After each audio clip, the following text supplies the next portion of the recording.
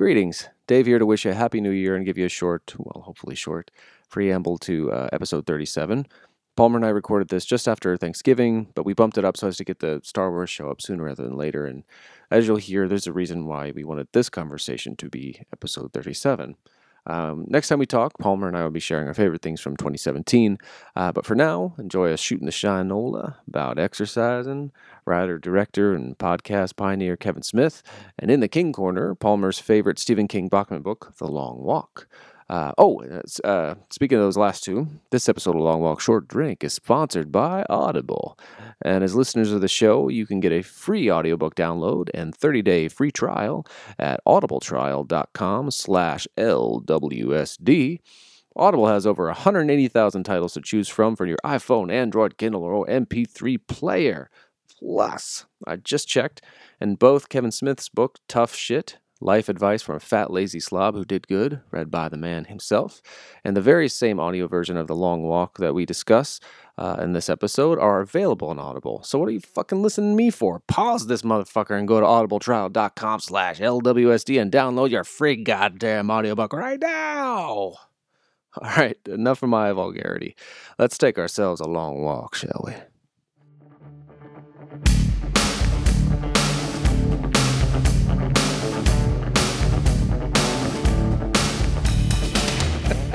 I was so excited. It was perfect. That was perfect. Everything I've ever wanted in all my years of podcasting.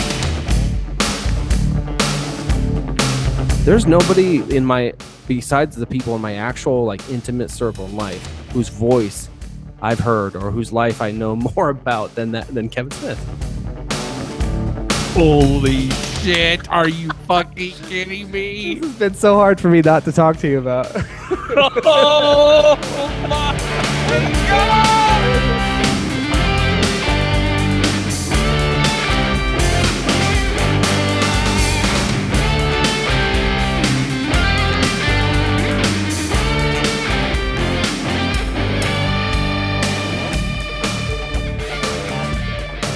Episode 37 could be the end of Long Walk Short. No, that's not true. It would just be scrubbed. It would be the lost episode. It would be the episode that would keep me from ever being a Long Walk Short Drink fan. Because we'd only have the first 20 minutes of the episode.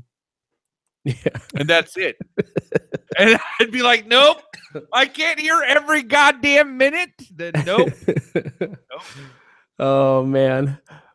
Well, I'm glad you did figure this part out though, because new to the YouTube channel stuff is we've always posted the podcast on YouTube, but now the last couple, when I post it to YouTube, it actually has the matching video, which has never really happened. So this will allow for that, which is kind of fun. I hope that is the case.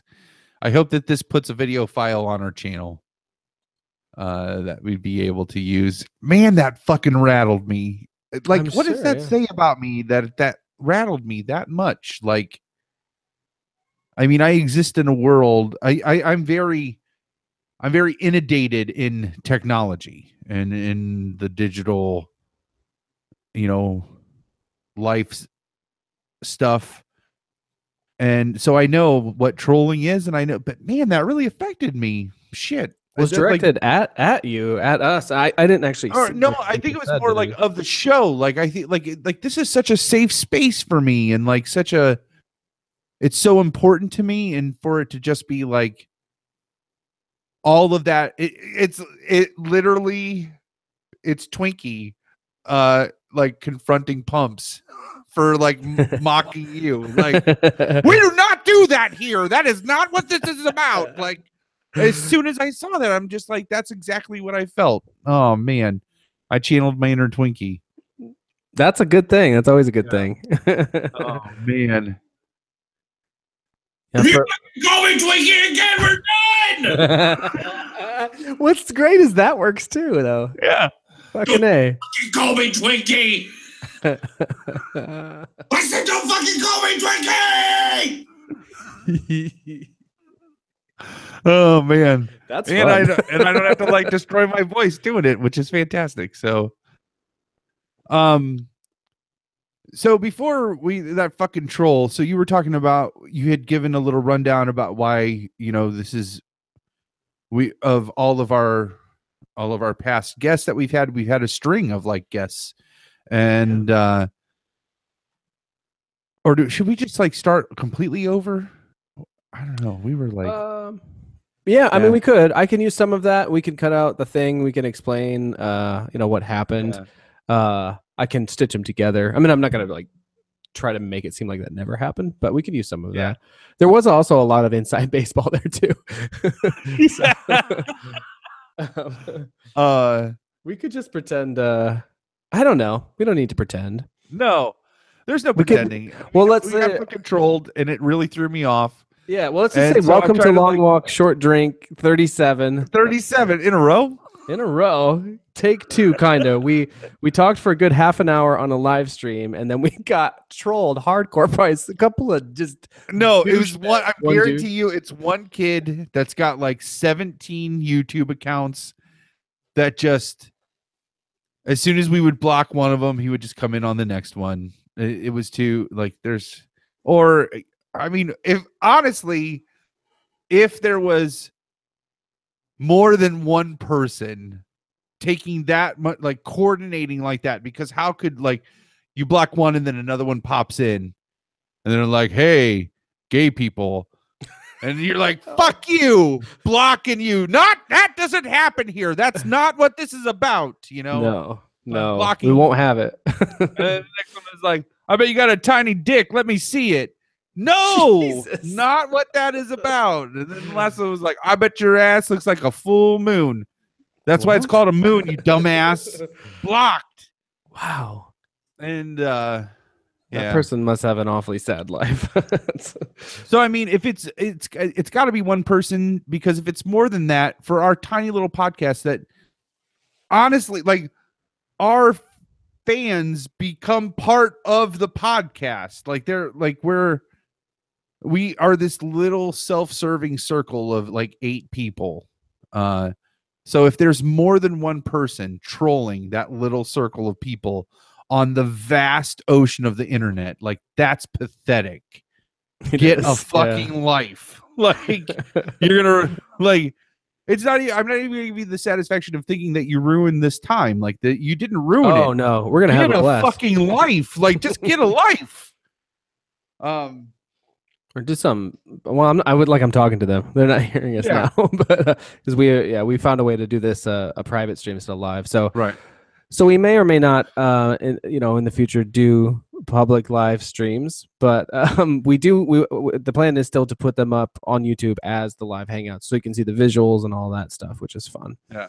And now Palmer has figured out how to. He's got some kind of soundboard thing rigged up there in Ohio, to where he can play little sound clips like the "Don't Call Me Twinkie." The ice is gonna break. That one right over the speakers, like on demand. As many times as we want. Little icon that comes up too, like our little Long Walk Short Drinks head pulse. Yeah. Well, if I didn't, it's just because I have our camera muted, so that's it's just like when Moto mutes his camera, so we see his like static image.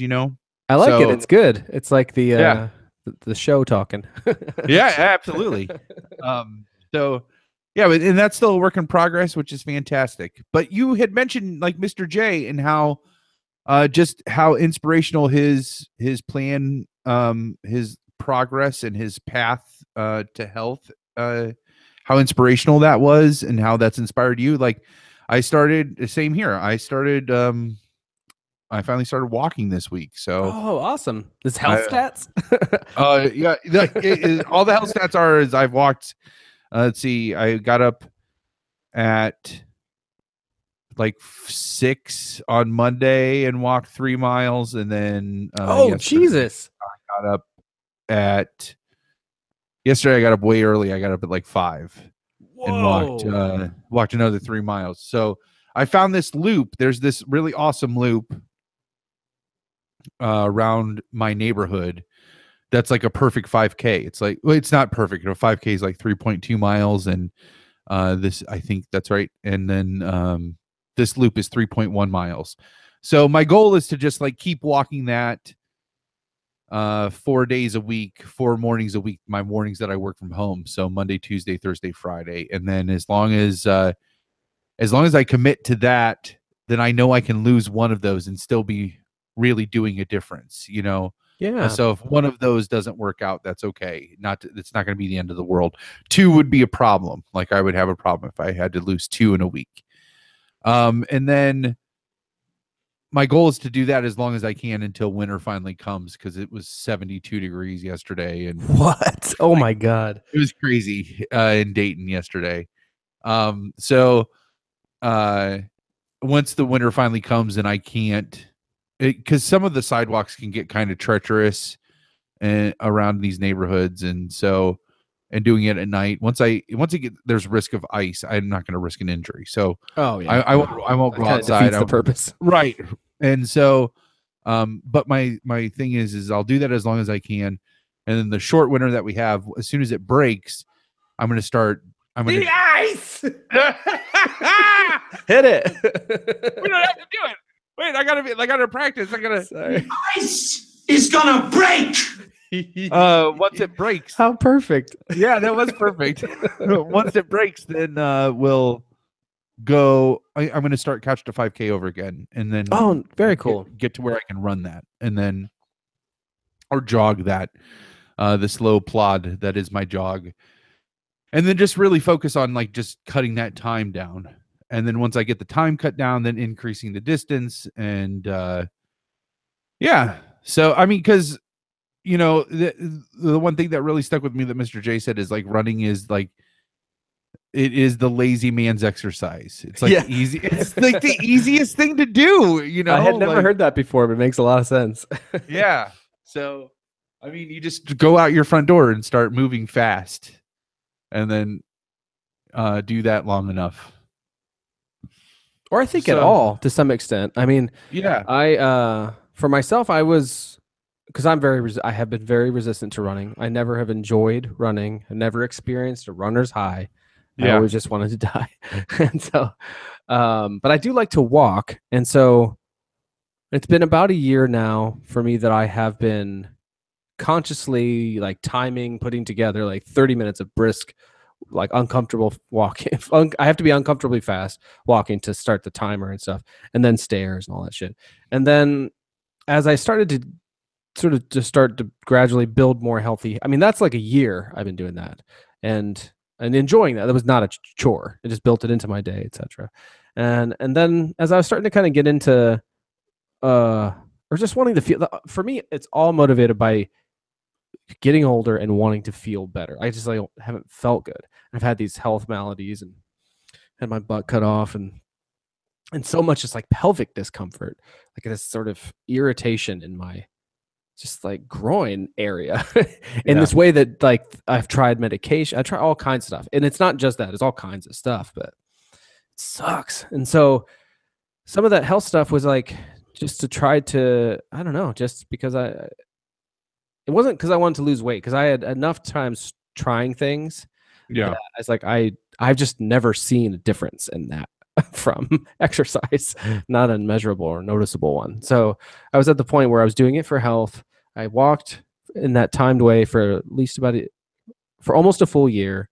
And then I'd say like 3 months ago or so, I started to want to put together another additional half hour. So I would stay after work and walk in that same way, but in a dedicated way, like along the river, or it was mostly just that. And then I started to want to do karate in the garage. I was just like, I found that the physical movement helped with the pelvic discomfort in the way that less like sometimes baths would take a warm bath would alleviate that kind of uncomfortability. But that didn't I'm basic as a guy who's always trying to get shit done. Taking a half an hour to take a bath to try and relax, it was kind of hard. And then the benefits would not last more than maybe another half an hour. Right. So I started to get to was like, well, if I just do that exercise, you know, if I'm walking or whatever, I would literally like walk and have this kind of like mantra in my head. Right. Like, it's silly, but I don't mind sharing. It's I am healing, I am strong, I'm focused, I'm calm. Somehow that I just started to repeat that in my head, and that would help me like clear my head and and I would spend the same amount of time as I would in a bath, but I was moving. And then I found that actually provided longer relief. Like I never could feel the pelvic discomfort while I was exercising because it's not that intense in general, the pain or whatever, if you call that. I don't know. Yeah, like that stuff was helping that. And then I started to want to do more just like fun stuff than just walk. And so I decided to do karate in the garage and I cleared out space, which is so funny because it's funny anyway, but I didn't think of the phrase karate in the garage as funny like we've used it on the show for Let's Be Best Buddies. It was just literally like a space where I could clear a corner, hang a piece of like paper from the ceiling and like kick at it. And literally what I do, I thought of it like I had thought about it a little bit off and on. The thing with the paper is an old Bruce Lee trick that I read where all his punches are snaps. He has this like, it's a quote that I saw in one of his screen tests where he's like, a karate punch is like an iron bar. You hit it, goes whang, or no, whang. Fuck, I fucked up the quote. It goes whang. You hit a karate punch. Those are like, straight arm out. If you can picture in Karate Kid where like the Cobra Kai guy tries to punch Mr. Miyagi and it goes through the window. Yeah. Like you really you have your hands up, you commit to it. It's kind of stupid in a way because it leaves one side of your body completely unguarded, but whatever. And then the other half of the Bruce Lee quote is like a kung fu punch is like an iron ball with an iron chain attached to it, and when you hit, you go whang, and it hurts inside. That's what he says. But so the thing is like you hit. It's the same way he does that 1-inch punch. Your whole body's behind it, and there's a kind of, you aim at the paper, but you kind of punch just behind it and you snap. So you don't necessarily tear the paper down and stuff, and it just gives you something to shoot at, and it's this nice like pop when you hit it. Right. So what I really want is a heavy bag because I know like that would be a hell of a workout to like hit something. And it'd be fucking great to hit. Right. But I figured I should demonstrate enough initiative to the bride to justify the expense of a heavy bag in the garage. I think it's good that all of us are so spaced out because I feel like with this like health thing that we're moving towards and karate in the garage and all this stuff, we would start fucking Fight Club is what would happen. It's like, because you're like, man, it's just like, it'd be so great just to hit shit. And I'm like, man, it would be great just to hit shit. Like, that's how Fight Club started. It is true. Oh, man. Yeah. But for me, that whole thing is the karate in the garage. I thought about it. And then one day I was just like, I could just clean out that corner. And I did. Like after a little family walk with the dogs, I cleaned it out in like, I don't know, a few hours. And then suddenly I had the place to do karate in the garage. Yeah. And I'd go out and that is exhausting to like, so even not actually hitting things, it's exhausting, but it's kind of fun and stupid. And I put on like the Bloodsport theme music and go to town. That's awesome. And I don't do that every day, but I mix it up. And so I have these things that keep me active and they provide me with more relief and sometimes fun than like baths were. Suddenly I found myself like just doing all this stuff. And then to bring it back to the Mr. J episode, I think on that episode, I had mentioned how I had just actually run by myself with the dogs. Because I was at a place where the bride wasn't with us and she goes fast. She walks fast. So it's like, I didn't want any pressure. And it's like, well, I'd been doing all this walking and I do all these stairs or all this stuff for a long time. And I was like, well, I'll just see if I can run this like path that I know and not look at my timer and just, I don't know, see how it is. I had the dogs and I looked up and I was like, oh my God, that was nearly half an hour. And that was kind of okay. And I'm running, I'm thinking I'm healthy, I'm strong, I'm focused, I'm calm. And that was like, and I got through it. And then suddenly it's like, oh, I can do this. It's just like something in my mind clicked to where like you did that and it wasn't that hard. Right. And it was pretty satisfying to have done. Right. And you try to walk the dogs anyway. So what the hell? So I started building that into, and suddenly it was just like, I'm not saying like I have like the bug as it were. But it's become this like new routine. And I don't love to run certainly, but I'm starting to feel better. And it's amazing to me that's actually happened, but it's taken a long time. I think part of it is, at least for me, the first time I did Couch to 5K, it was at a point in my life where I had really started to like miss my youth. You know, like I never liked running when I was younger at all, when I had all the energy to do it. Like I could have easily started running when I was in high school and become an actual runner, you know. But as I got older and I did that Couch to 5K and it really worked, it was really rewarding to like regain those abilities that I had when I was younger, you know. And I think that's part of that, why now that running is kind of clicking, because you're able to like you said, like it was really rewarding, whatever that milestone was. It was really rewarding to get that from running, to be like, oh, I just did that and I didn't die and I made it through it, you know. Like that the first time I ran like 20 minutes nonstop, like I jogged like 20 minutes without stopping, that was huge for me. I was like, holy shit. Like, absolutely. Yeah. You know? So, and then when I ran a 5K, that was another huge one where I was just like, holy shit. Like I ran 3.2 miles, like without stopping. That's outrageous. It is outrageous. Yeah. Yeah. So, I mean, my goal is to get up to where I can run like 5 miles at a go. I think that would be that huge. To me is like, that's like a good run, you know, like a good 5 mile run, and then do that like 3 or 4 times a week. I think that would be like I would be totally content if that was my regular exercise, you know? Yeah. And I told Ash, like, if I did get up to that point, like then maybe looking into maybe doing some weight training or something, just like for my upper body. But I mean, honestly, like if you ran 15 to 20 miles a week, right? Like, oh, wow. To think of it like that. Yeah. You know what I mean? Like, like, do you exercise? Well, I run 15 to 20 miles a week. Like it does. Like, I think that should be like a base. That's got to be worth something, right? Like, oh my God, baseline, you know? Like, and then I don't care what size I am. I don't care what weight I am.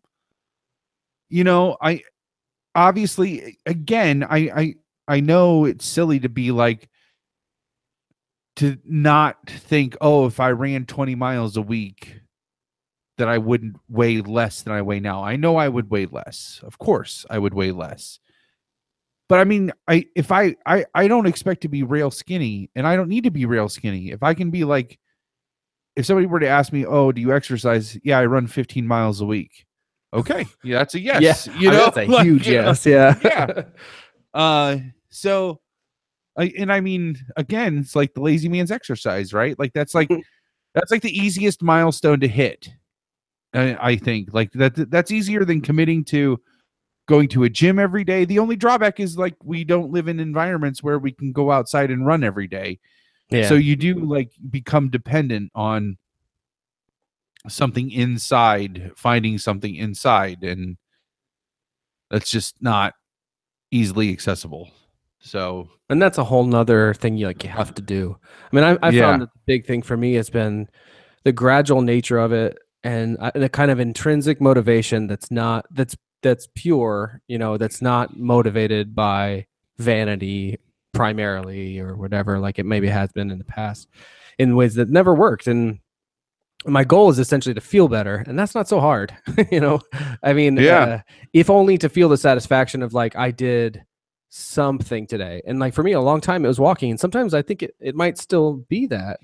And it's like, and it all kind of, I imagine it will change. I had just got a Fitbit at a doorbuster. The bride got it for me well, that's a charge too. That's the one I have. Yeah. What I did was I was getting really frustrated as it got colder, as I was trying to like take my gloves off, unlock my phone, start and stop my timer in the morning. Right. And I was like, fuck this. Like I could afford a Fitbit, I think. And so I looked up like, which Fitbit should I get? And there's a thing where you can take a quiz, I guess, on their website. It comes up and there's like, what are some of the things you're interested in improving? Or so it was not very many questions at all, like less than 10, maybe only 3. I don't know. But like I liked the idea of auto recognizing exercise, so I didn't have to start and stop my phone. Excuse me. And then I wanted to maybe figure out the sleep because I was just always tired. I'm often always tired. And for the most part, I sleep okay, I guess. I don't know. I just thought I'd want to kind of monitor that a little bit better, see if I could understand it more. And then there was something about relaxing, which I think it has like a guided relax thing, I guess, which I've yet to use. I've only had it for less than a week, but so far I'm liking it already. I mean, it's incredibly liberating to not have to start the timer. There is some kind of timer thing I can start on the watch, which actually today I was trying to do a comparison between the auto recognize, does those active minutes or whatever on the far right, to what my timer had been, to see if like actually what I was timing heart rate wise would add up to the auto stuff. Anyway, that remains to be seen, but I've really liked it so far. The flights, yes, the floors, are really inaccurate. I mean, I can get. What's funny is my neighborhood is. Oh man, I almost said that out loud. It is known for the hills that it exists in, right? Mm-hmm. I guess we could beep it. Yeah. You just beep out. But the neighborhood is called, and it's a lot. It's very. We live on the hillside, and so if you're going to walk in our neighborhood, and you're going to go around blocks, you're guaranteed at least half of the block will be uphill.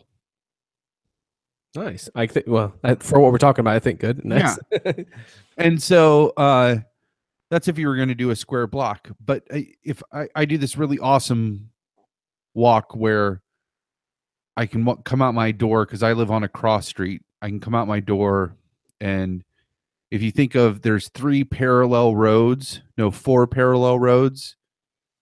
in my neighborhood, and then there's 3 cross streets that intersect those 4 parallel roads, and that I will zigzag through the neighborhoods, and you get this really awesome, like, it's just like if you were imagining your activity of like uphill, downhill, like your heart rate just goes like this, because you're going like, you'll go 2 blocks of just this like steep climb uphill, and then 2 blocks like steady decline, and then 2 blocks like back uphill again, and then it's really awesome.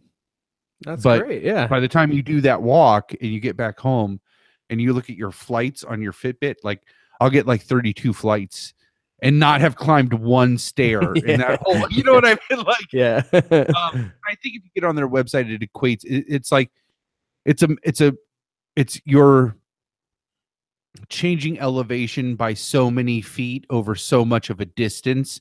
They will count that as a flight, even if you're not technically climbing stairs. You know what I mean? Like that's so.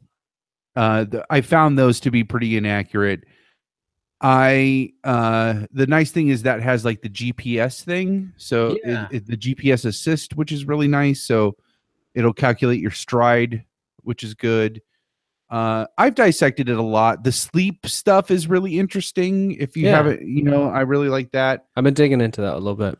Yeah, so we're gonna have to become Fitbit friends so we can challenge each other. I was just thinking, how we could, especially now that we're doing that, maybe involve it in the show. I don't know. I mean, I might be able to warm to the challenge, but I think some of what helps me is that it is this very solitary thing where I'm not competitive with people. Yeah.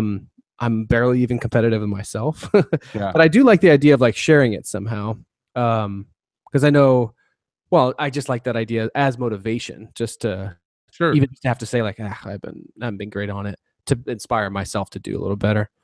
But so yeah, I haven't even done a full week yet to know. I know I like the day reporting stuff. So is there good like weekly reports or averages or something? I get I do get emailed weekly reports from Fitbit. Okay. It'll lay everything out, and it'll that does have some implied competition in it though. Where if any of your friends that you're synced with or that you're connected to on your Fitbit app, it'll compare you automatically, like where you stood with some of your friends. Oh, okay. I mean, that might be a good thing. I don't know. Yeah, it's so funny because I'm so new to it, and we're just past Thanksgiving as we're recording this, and the bride's sister came out, and she and her husband, and even her kids a bit, like the last few years have gotten into running, and they just do it a lot, and they really love it, and they're like, she's the kind of person too that even in a lot of our conversations, there's a lot of specifics, a lot of first, last names of people you never heard of, but as though you did heard of them, hear of them, and details about things. She's kind of, I don't know, she's having slightly different conversations than I am sometimes. But so she's going through all these stats about, like, I don't even know how to say it, just numbers related to running. I was like, oh yeah, that's amazing. And then we went on so what often happens for me with the runs so far has always been going out with our dogs, me and the bride, into these prairies and these loops and stuff.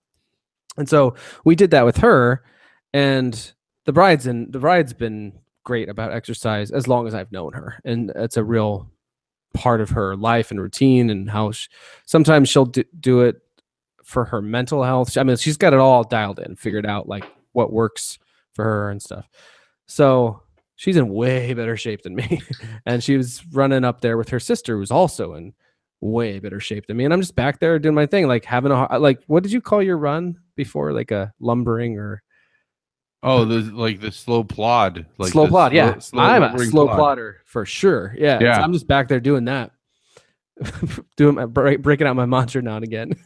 And because I also had my nephew next to me. He's like 16, like 20 feet tall.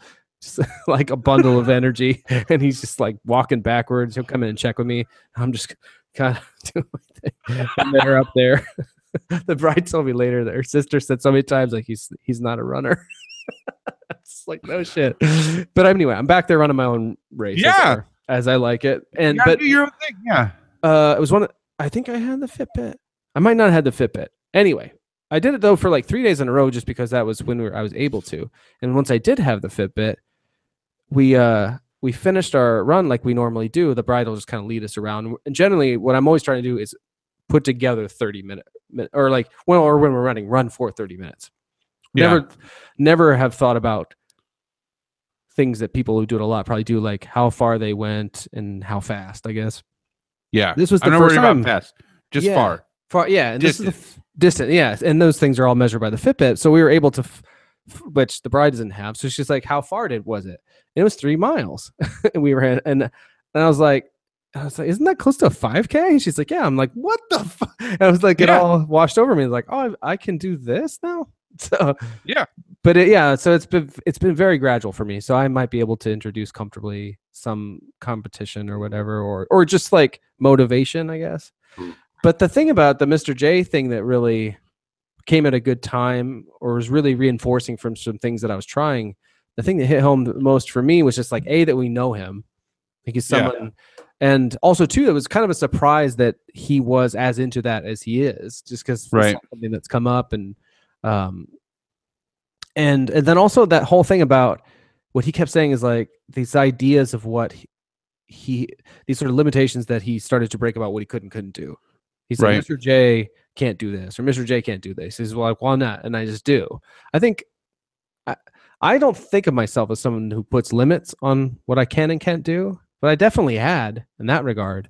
I think it's more about what I wanted to do, or what I felt like I could. I don't know. But even then, I have definitely, through like hours of introspection while I'm driving, because that's when I get to like be introspective. I know I have discovered things, and I know your follow-up question will be what things, so I'll be thinking about that. I know there have been things that I have said,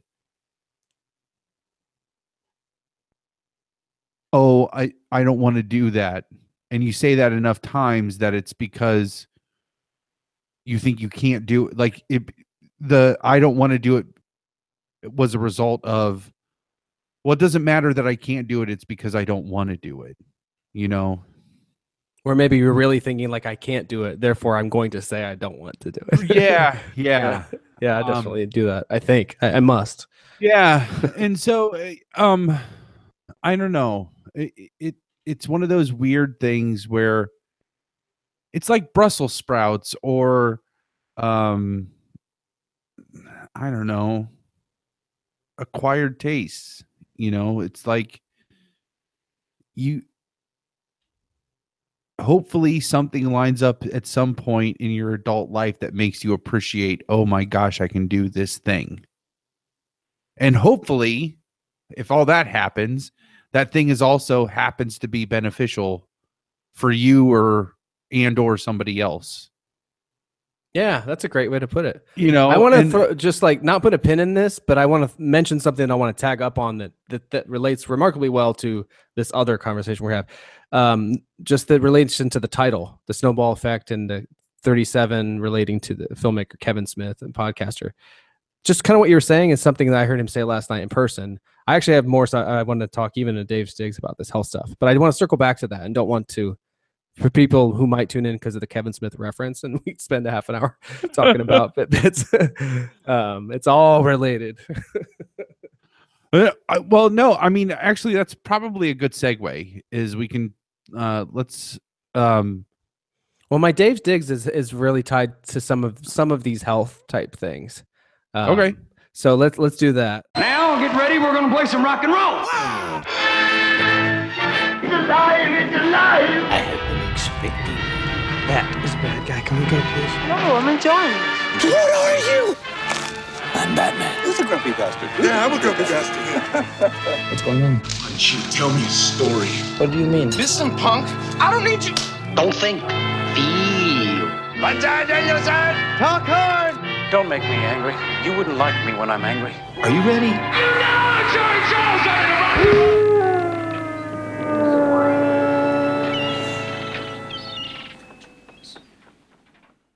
So I don't want to spoil. Well, we're going to talk about this. There's no spoiling, but I put a link at the URL. So there's YouTube and a URL in the show notes. Oh, okay. Click the URL, not the YouTube. Okay. And it is for listeners. It is www.trainwithvandam.com. Holy shit. Are you fucking kidding me? This has been so hard for me not to talk to you about. Oh my God. Are you on the website? So it's wait. Wait, so do I do the YouTube URL or the URL? For now, let's just do the URL, and then we'll go to YouTube after, because we can kind of explain what it is.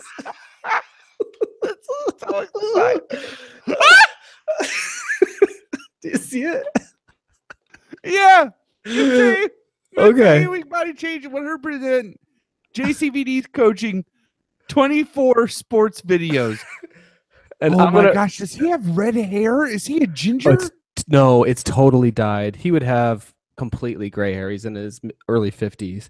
Look at that hair. It looks so bad. It does not look good. It looks I'm such an asshole. No. This whole thing is so fun because it's I'm so find ridiculous. Out he had cancer or something. And I'm going to feel shitty for commenting on his hair. I don't think that's why I didn't start. That's why I didn't start the feud. This is a segue. Why I didn't start the feud with with Val Kilmer. With Val Kilmer was because I found out he fought cancer at some point in time. Oh, recently. he did. Oh, and that's why he looks like that. I can't be like, oh, you look. What did I say? You look terrible. Oh, that's terrible. Oh, well, that was a good move on your part. Yeah, I couldn't start the feud. I couldn't be like, so this is Val Kilmer looks like. I can't even think of the goddamn insult that I said. Oh, you were saying he looked like Nick Nolte on a bad day. Oh, Nick Nolte. No, Nick Nolte's mugshot from 10 years ago. And when I Googled Nick Nolte's mugshot from 10 years ago, the right picture showed up. That was fun to talk about, if nothing else, at the time. But that was good of you not to go after him, I guess. I couldn't. I mean, come on, Jesus. Like that. No, please, no. I'm not going to do that. He's the Iceman after all. No, he's not. I mean, he's not. If you not at all. But I'm not going to pick on somebody for the way they look because they had cancer. He looks like he looks like he fought cancer. That's terrible. I guess that's true. Yeah. Well, JC basically looks a little older because of his years doing drugs. I think cocaine. Lots of cocaine.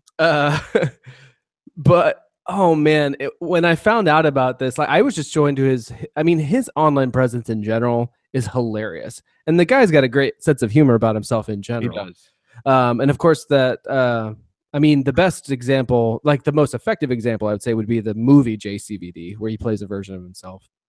But there's the Amazon show. Yeah. Jean-Claude Van Johnson, which is not quite out. I mean, the pilot is up, but I think the full season hasn't come out yet. And the premise of that is like that he is Jean-Claude Van Damme in the show, but Jean-Claude Van Damme happens to be an actor to be undercover as a cover for his real occupation, which is as an undercover agent. And so it's pretty funny. Who's like a bungling undercover agent? Like yeah. A good full on comedy. And he's great in it. But so yeah, this Train with Van Damme, I was just checking on his JCVD World website. I don't know why. Is that the other URL? That's his main like website that he, posts stuff to. And it's always just like he's just he's odd. He's like, hi fans, all that kind of stuff. Remember it was an early episode of ours where I found out about that Jean-Claude Van Johnson show? Where he does those thing through the French doors. Yeah, and he's like, hi, Jean-Claude Van Damme. And it's just like, that's just how he is. And we're going to get to watch a little taste of like that goofiness, but I just wanted to kind of describe what this is. And of course, I'll tweet it out with the episode and whatnot, but I'm already, please tell me you signed up for this, right? Oh, I did. Yeah. Because it's $20 for like 8 weeks or whatever. And it's all these videos. And I was like, well, shit. Yeah. Why not? And so, I joined. Get access to them for 8 weeks, or do you just I think you get access to them for 6 months. Oh, okay. And it's like through an app and stuff, and they're posting them gradually, and then so I'll read the like one sentence thing that looks to be in his wording. It goes, for 8 weeks we're going to train together and transform your body. Our goal, to focus on tonus, flexibility, and balance to improve your physical form and health. It's not perfect accent, but his accent is all over the place, which he actually acknowledges in these videos. He is so off the cuff, and wow, it's like I don't even mind, because like he clearly is not trying to hide anything about like his past or his personality, and he is making fun of himself. Like there's this one part where he's like saying how you need to clench your buttocks. He's like, like on the TV show Friend, Jean-Claude Van Damme can squeeze walnut with his buttocks like that, and he looked back over his shoulder and smiles and half smiles, like you can imagine something back there, like you could put your thumb. I know it looks stupid. It's just like, it's so disarmingly like awkward and weird. And I know that though. I mean, like I'm doing karate in the garage to Bloodsport and Kickboxer soundtracks as it is, right? Which I'm just kind of like, this is great. I'm loving this. Of course, it is. It's ridiculous, and I'm not trying to say that like this is cool. I don't know, whatever. So I'm just like embracing all the lunacy of it. And then it's just like I laugh my way through it sometimes because it's ridiculous. So let's watch the. There's a lot of like mini videos you can watch, but I put one in the spreadsheet that I think is kind of funny. Maybe one of the longer ones, and at least from the ones I was able to find quickly, tells. Yeah, I'm just getting through that. Hang on. Oh yeah, sorry, gotta add. Oh man, add. I am at 0.00, but the little bit of house music started. Yeah. Okay. All right, ready? I'm gonna count it off on Palmer's pick 3 and 3.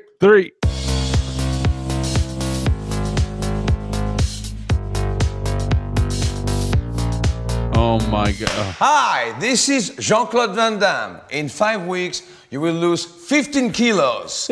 In 3 weeks, with my own program, does you he have lose on? 3 kilos. Oh, yeah. You'll wait No, 2 weeks, and after 2 months, 25 kilos. No. That will not work, okay? Our program will be completely different. First of all, we'll talk about how to maintain yourself, straight attitude, which is very difficult, and we'll have a great balance. See that like odd? And also we'll have a great attitude in life. 2, we'll need stretching. Very important to have the is that legs very Belgian flexible accent, right? And to be able not to kick, but to have that Is he type from of Belgium? flexibility. Yeah, it's kind of mixed. He 3, dexterity. Important to be able to control your stretching, your speed, lot of your makeup on, flexibility. Oh with yeah, dexterity. he looks When all this very is done, odd and made up. we'll bring a He looks as muscle orange as Donald workout. Trump. We're going to have fun. Like and we're going to that's the have fake results. tan. I promise you. Jean-Claude Van Damme. Oh my God. All right, you want to take a? Ironically, he's like juggling an orange. Yeah. That is fantastic. It is that I was hoping that would be a little bit more funny. Like, and the funny is not really intentional. He's not. I mean, he's not trying to be funny, but the things I find funny are not supposed to be funny. And he apologizes early on. He's like, "Sorry for my accent. I'm not in Los Angeles. I'm in Hong Kong, and I'm every place." It's like, it's just so. I don't know how how to describe this surreality of it. You're just stumbling over, like it's almost, to me, it feels like this level of, I don't know, it's like you're stumbling on. He was recording this exercise regiment. It just so happened there was a camera there that happened to capture it, that became the actual program. Like, you're just like stumbling on him in his normal everyday life, you know, like sort of, yeah, you know, like, I just wanted to record this thing. Right. Here. It's good that you're here now. We're going to, I'm Jean-Claude Van Damme. He We're does going do to that. You know, and like, yes. So He actually does do that. Some of the things is like, good morning, afternoon. I don't know what it is, where you are. We are here, and we're gonna do some stretching. It's just like, I was thinking, it's like he comes out, he's like scratching his ass. a little bit, yeah. You know, like he just took a big dump and like he's wrapping up his breakfast. Like, it is so casual, yeah. oh, hello. I forgot this was going on today. So, all right, let me like throws a toast over his shoulder. All right, so, all right. So Jean-Claude Van Damme says we stretch. Right? Yes. We're going to stretch. Exactly like that. And when there's so no one why else don't you there, go stretch for the next 5 minutes? Jean-Claude's gonna go in here. Be back. Well, hey, that's not my line. It is a bit like that. Paying attention. But keep that This- camera rolling. I'll be back. It's like you've seen it. Yeah. It's incredible. I will say, I haven't been to classes that are like yoga classes or anything like that personally, but it does strike me as that level of like, it's as though they're just filming one that the person barely knew or paid attention that they were filming. So they're not, it's like not polished what they're saying. Yeah. And like he'll like, you know, and that stuff is he says at the beginning too, it's like, this is some of going to be very boring and all this. And so I haven't really gotten to the point where like breaking a sweat at all. And he doesn't actually do any training. He's just like, oh, you know, I'm Jean-Claude Van Damme. And when I was on Friends, walnuts in my ass. You know, like, all right. So in the next lesson, we'll talk about blood sport, but no time cop. Yeah. I mean, it's not. Yeah, that's really not far off. But so I have definitely enjoyed it. I'm not to the point where I count it as my full workout for the day, but yeah, it's a trip to say the least, and it's so funny. And I can't believe you. How long have you been sitting on that? Like, not too terribly long. A couple of. I mean, like we recorded I think 3 weeks ago, and so maybe 2 weeks or so. I've been sitting on it, but I just thought it'd be so funny to spring on you. So. Oh man, that is fantastic! Like, absolutely fantastic. Yeah, it's been very fun. I'll report more on it as I do more of it and can talk more about it. But we didn't get to talk really like about the whole like Green Power Ranger deal. Like, did you know about that feud? Like all that? No, not really. So like funny to me. Yeah. Well, some of the thing too, where I'm like kind of laughing at him, and I think he doesn't mind being laughed at. I mean, I remember it's hard to. I haven't quite fully like articulated like how I feel about it for sure. But I see the logo. Yeah, I know it popped up for a second there. I don't know sorry. what it was. I just wanted to make sure you weren't trying to launch something. But no. I started to think about him or anyone else, like people who are so singular that they're almost like caricatures of themselves. Right. He has achieved like incredible things. It's gonna break. Yeah. The sweat is gonna fall. Yeah. Eventually in week 5. You're talking about people who just played caricatures of themselves. Like, right. Yeah. Yeah. It's like, and they're easy to make fun of, but they have also like, and whoever it is, like I don't like to include like a Kim Kardashian in this because that's not so much her achievement is like figuring out how to leverage her sexuality so that I guess that counts, but I don't really like to celebrate that kind of thing. But like Jean-Claude Van Damme literally like was a skinny kid, built himself into a world-class, movie star and a world-class athlete. Well, like he built, there's no denying like what he accomplished, whether or not like somebody can sucker punch him in a nightclub or somebody could legitimately defeat him in matches. Like none of that really matters. Like he's done some really cool shit, as has most anyone who is like famous for some accomplishment. And I guess I've been reminded of that a little bit more recently. I guess from the just sort of humility of watching this guy that I'm so sort of familiar with at a different level in his life and stuff, and being able to kind of laugh at him and stuff, but also just be like, well, the guy does know what he's talking about. He's been in incredible shape for 40 years or whatever it is, and so he does have some secrets about exercise, stuff that's working. So in any event, the one thing about the training thing I wanted to mention too that I liked is it's all just stuff in your house. Like he's like he'll do an exercise where he's like holding 2 water bottles or like stepping on a broom or just using a chair to do something, or at the most like two tiny barbells. So I really like that because that kind of fit into the type of ad hoc stuff that I'm willing to engage in. But I'm all about like natural resistance, even where you use your own body weight. You don't even have like props. Like there's exercises that you do that just use your body weight as the weight. Yeah. Because I'm so fucking big. Like, why not take advantage of it, right? Well, and that's proportional too, right? To like, you're lifting what you have to lift anyway, etc. Right. But anyway, so it's ridiculous. It's hilarious. It's helpful. Dude, it came at a great time. That's so fucking awesome. So that's what's been happening with me. That's awesome. At least in the most amusing sense. What about with you? No, that's fantastic. Not much here. Just working on. So, this is right after Thanksgiving. It was the first Thanksgiving that Ash and I spent in Dayton. Like we didn't travel to a family at all. Like we just stayed. We got to wake up in our own bed every morning of Thanksgiving break.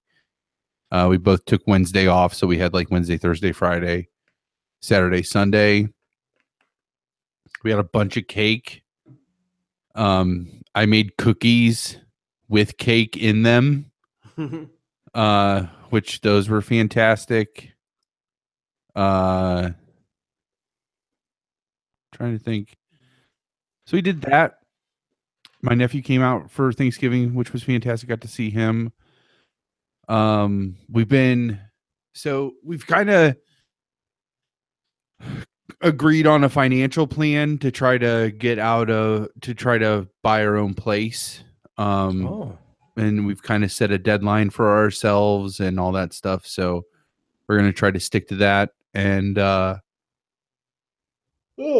Jesus, I hate how I get the fucking yawns. I've been waking up at like, you've been working out. I've been waking up between 4 and 5, like all this week. And, that was another thing I took from the Mr. J episode was I've been taking advantage of, for some reason, my insomnia has flipped from where I can fall asleep now, but then I wake up at usually I'll wait. I don't know. I usually wake up at least once to pee in the middle of the night. That's normal. I started waking up like 3 or 4 times every night and would still have to pee, but then I couldn't fall back asleep.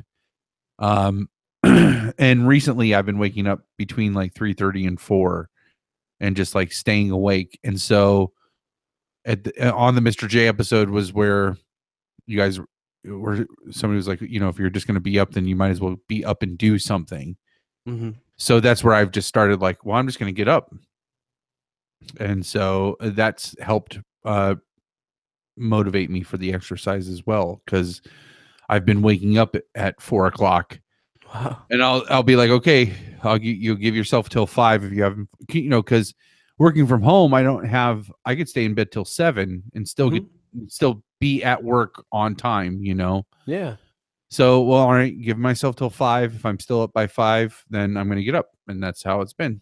So, another nod to the Kevin Smith 37 and such is that for I don't know if he still does it for a long time though, especially when he was mostly podcasting, he was getting up right around that same time, like 4 a.m. or whatever, and he would just like edit podcasts or do whatever, you know. He mostly smoked. That was his thing too, always with the smoking. I think maybe still is. He has to couple it with something productive. At least that's the way it was for the longest time. So you can easily, like, you know, eat some cake and edit a podcast or record a podcast or whatever. But yeah, no, that's about the same. That's about the same mentality that I have.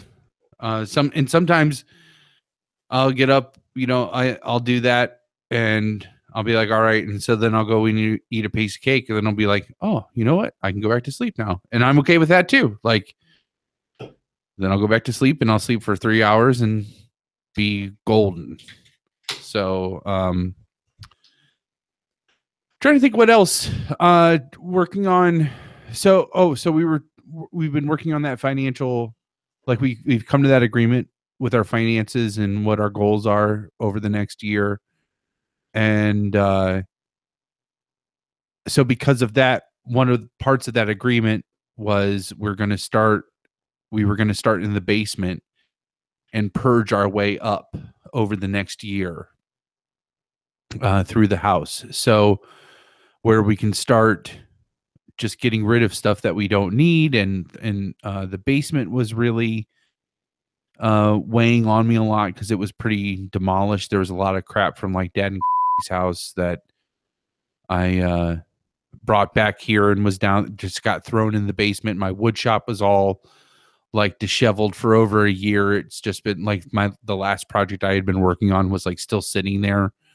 And I just hadn't got back down there in that long, and just a bunch of stuff. So we got through the basement and like got that all.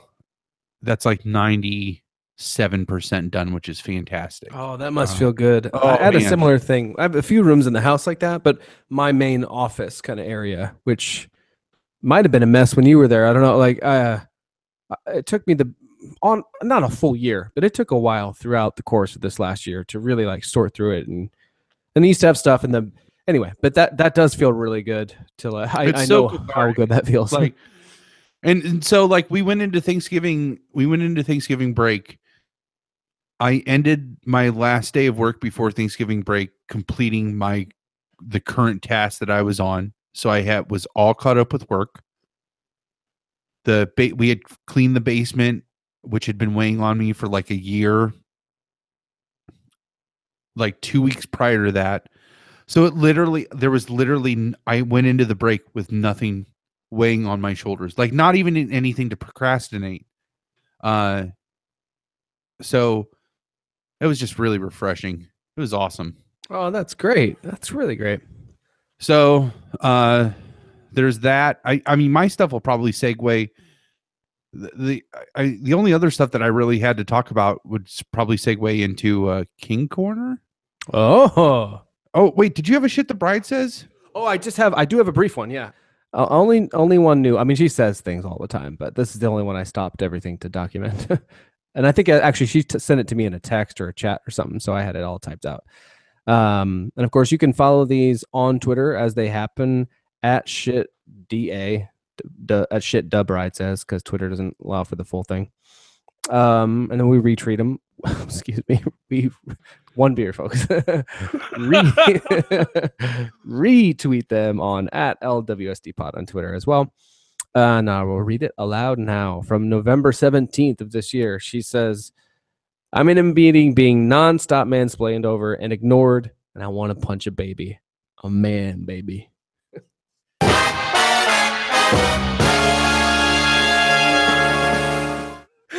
It was so fun to see your face in anticipation of hitting that button. That was magic. I was so excited. I could tell. It was perfect. That was perfect. Everything I've ever wanted in all my years of podcasting. Like to have that live, like to just know that I could do that and it would be live. This is magical. I'm so pleased. And it really was like spot on. Yeah. Thank you. That was great. Oh, man. Was that good? Oh, I have not. So I know this cuts into our time a little bit here, but we haven't really got to acknowledge the, like, we've mentioned him multiple times, like Kevin Smith and the 37, and this is the 37th episode, which is just like one of the best running jokes in Clerks. And throughout Kevin Smith's career, they took that number and really rolled with it. Oh, that is true. Like his jersey, he wore a jersey last night. We saw him in person, and if he wears a lot of hockey jerseys as his like uniform, and they're all number 37. He has actually his own line of jerseys, doesn't he? Like I think so now. Yeah, for the longest time, he was getting them custom made, and they would be so expensive to reproduce that they weren't selling them. But I think they probably do now.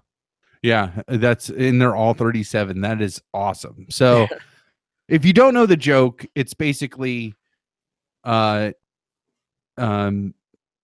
spoilers for goddamn 30-year-old movie. Yeah. 1994 Clerks. Yeah. So Dante and his girlfriend are just like reminiscing at his job. He works in a convenience store. The whole movie's about two clerks. One works in the next door convenience store and a video store in the early 90s rather. Yeah. In a small town. And they're just like talking about their sexual exploits, and oh no, a dude comes in who is Scott Mosier. Yeah, the producer of the movie, like in disguise. The other half, like, of Kevin Smith's like production like movie making powerhouse. It's Kevin Smith and Scott Mosier, those two guys. And he's playing this character who is called Snowball, and she happens to mention, Snowball, and he's like, why do you call her Snowball or something? It goes along those lines, and you find out that a snowball is basically that when a guy gets a blowjob, he likes to have his load like spit back into his mouth. And he says, because they're talking about a girl who had sex with him, and he's like, oh my God, she had sex with him to know that that's his name, Snowball, that he likes that. And she's like, no, she didn't blow him. He's like, oh my God, you blew that guy? And she's like, yeah, maybe once. And he's like, what, you told me you only slept with like 3 guys. Yeah, I've only slept with 3 guys. Well, he wasn't one of those guys. And she's like, no, I didn't sleep with him. I just blew him. And he's like, well, how many guys did you blow? And she's like, I don't know, like 36? He's like, Jesus Christ, I'm 36. And she's like, 37? I'm 37. Yeah. And so he goes in and he does that line that like, and I'm totally paraphrasing it and probably butchering great actually all of it. And he gets into this huge fight that she sucked 37 dicks and that she didn't count that as her like sexual experiences, which I mean, you got to hand it to Kevin Smith.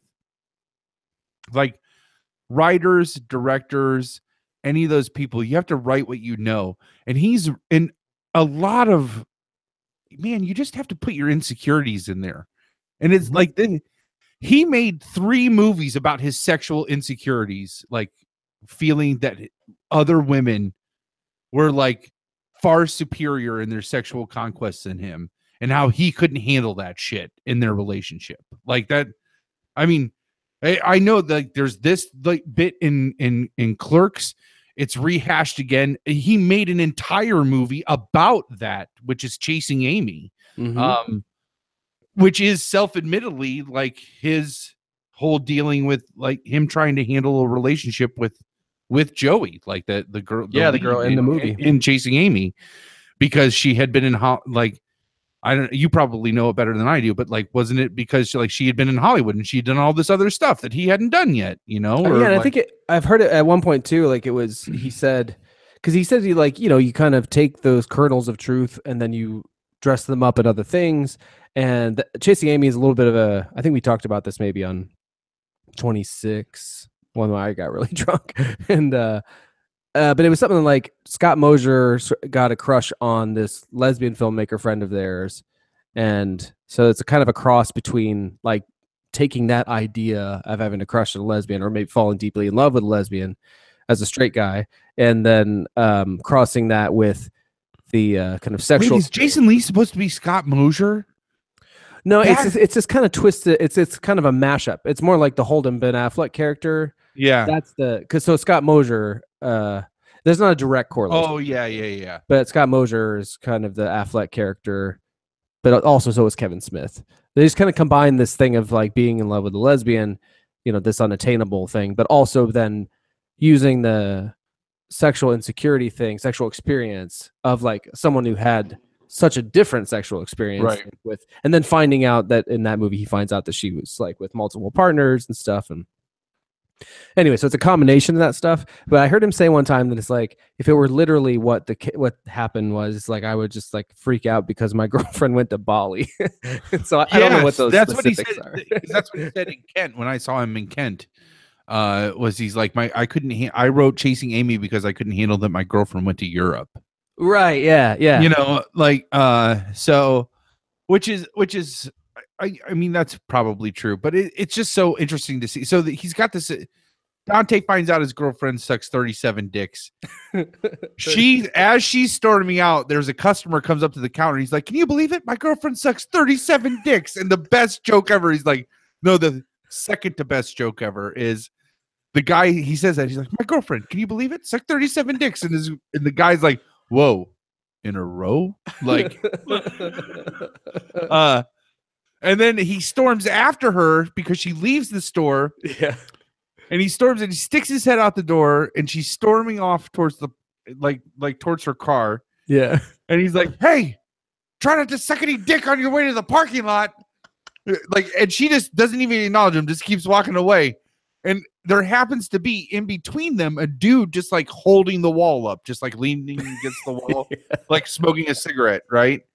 And hears this whole exchange go on. And as soon as he hears Dante say that, like, try not to suck any dick on the way to the parking lot, the dude's like, and like starts following the girl. And then you hear Dante go, "Hey, you, get back here." That's the first best joke of that whole like exchange. Magic. Like, oh, it's so good. It's like, perfect. That's well told. Yeah. So that's the reference to 37, and to know that like they carried it on. Like I had not noticed the 37 references, and that it had lived on beyond that. Yeah. for them. That's It's so. that's like the only number associated with his sort of That makes sense though. career and catalog of movies. I And like that. It's nefarious. It's on his jerseys and all that stuff. That's so. I mean, because it's just so striking. So, yeah, when we in a row, I love that joke. That's just so good. Well, and what's fun too is you're in your 37th year. They say that's your golden birthday so for me, my birthday is July 25th. So on when I turned 25 on July 25th, that was my golden birthday. Ironically, it's the one that I missed, the one that I didn't realize happened, but or maybe that's not ironic, but it's unfortunate. But so by that logic, for our podcast, this is the one time that our podcast number will be the same as your age. Oh yeah, that's true. So it's the golden anniversary for that regard. Yeah, golden showers and snowballs. Maybe man. that's tough not to call it that now.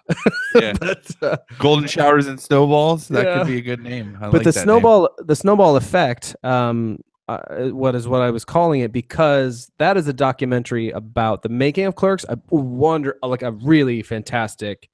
Watch it, and it will make you want to make a movie. If you've ever considered that for a heartbeat, it's such a great documentary.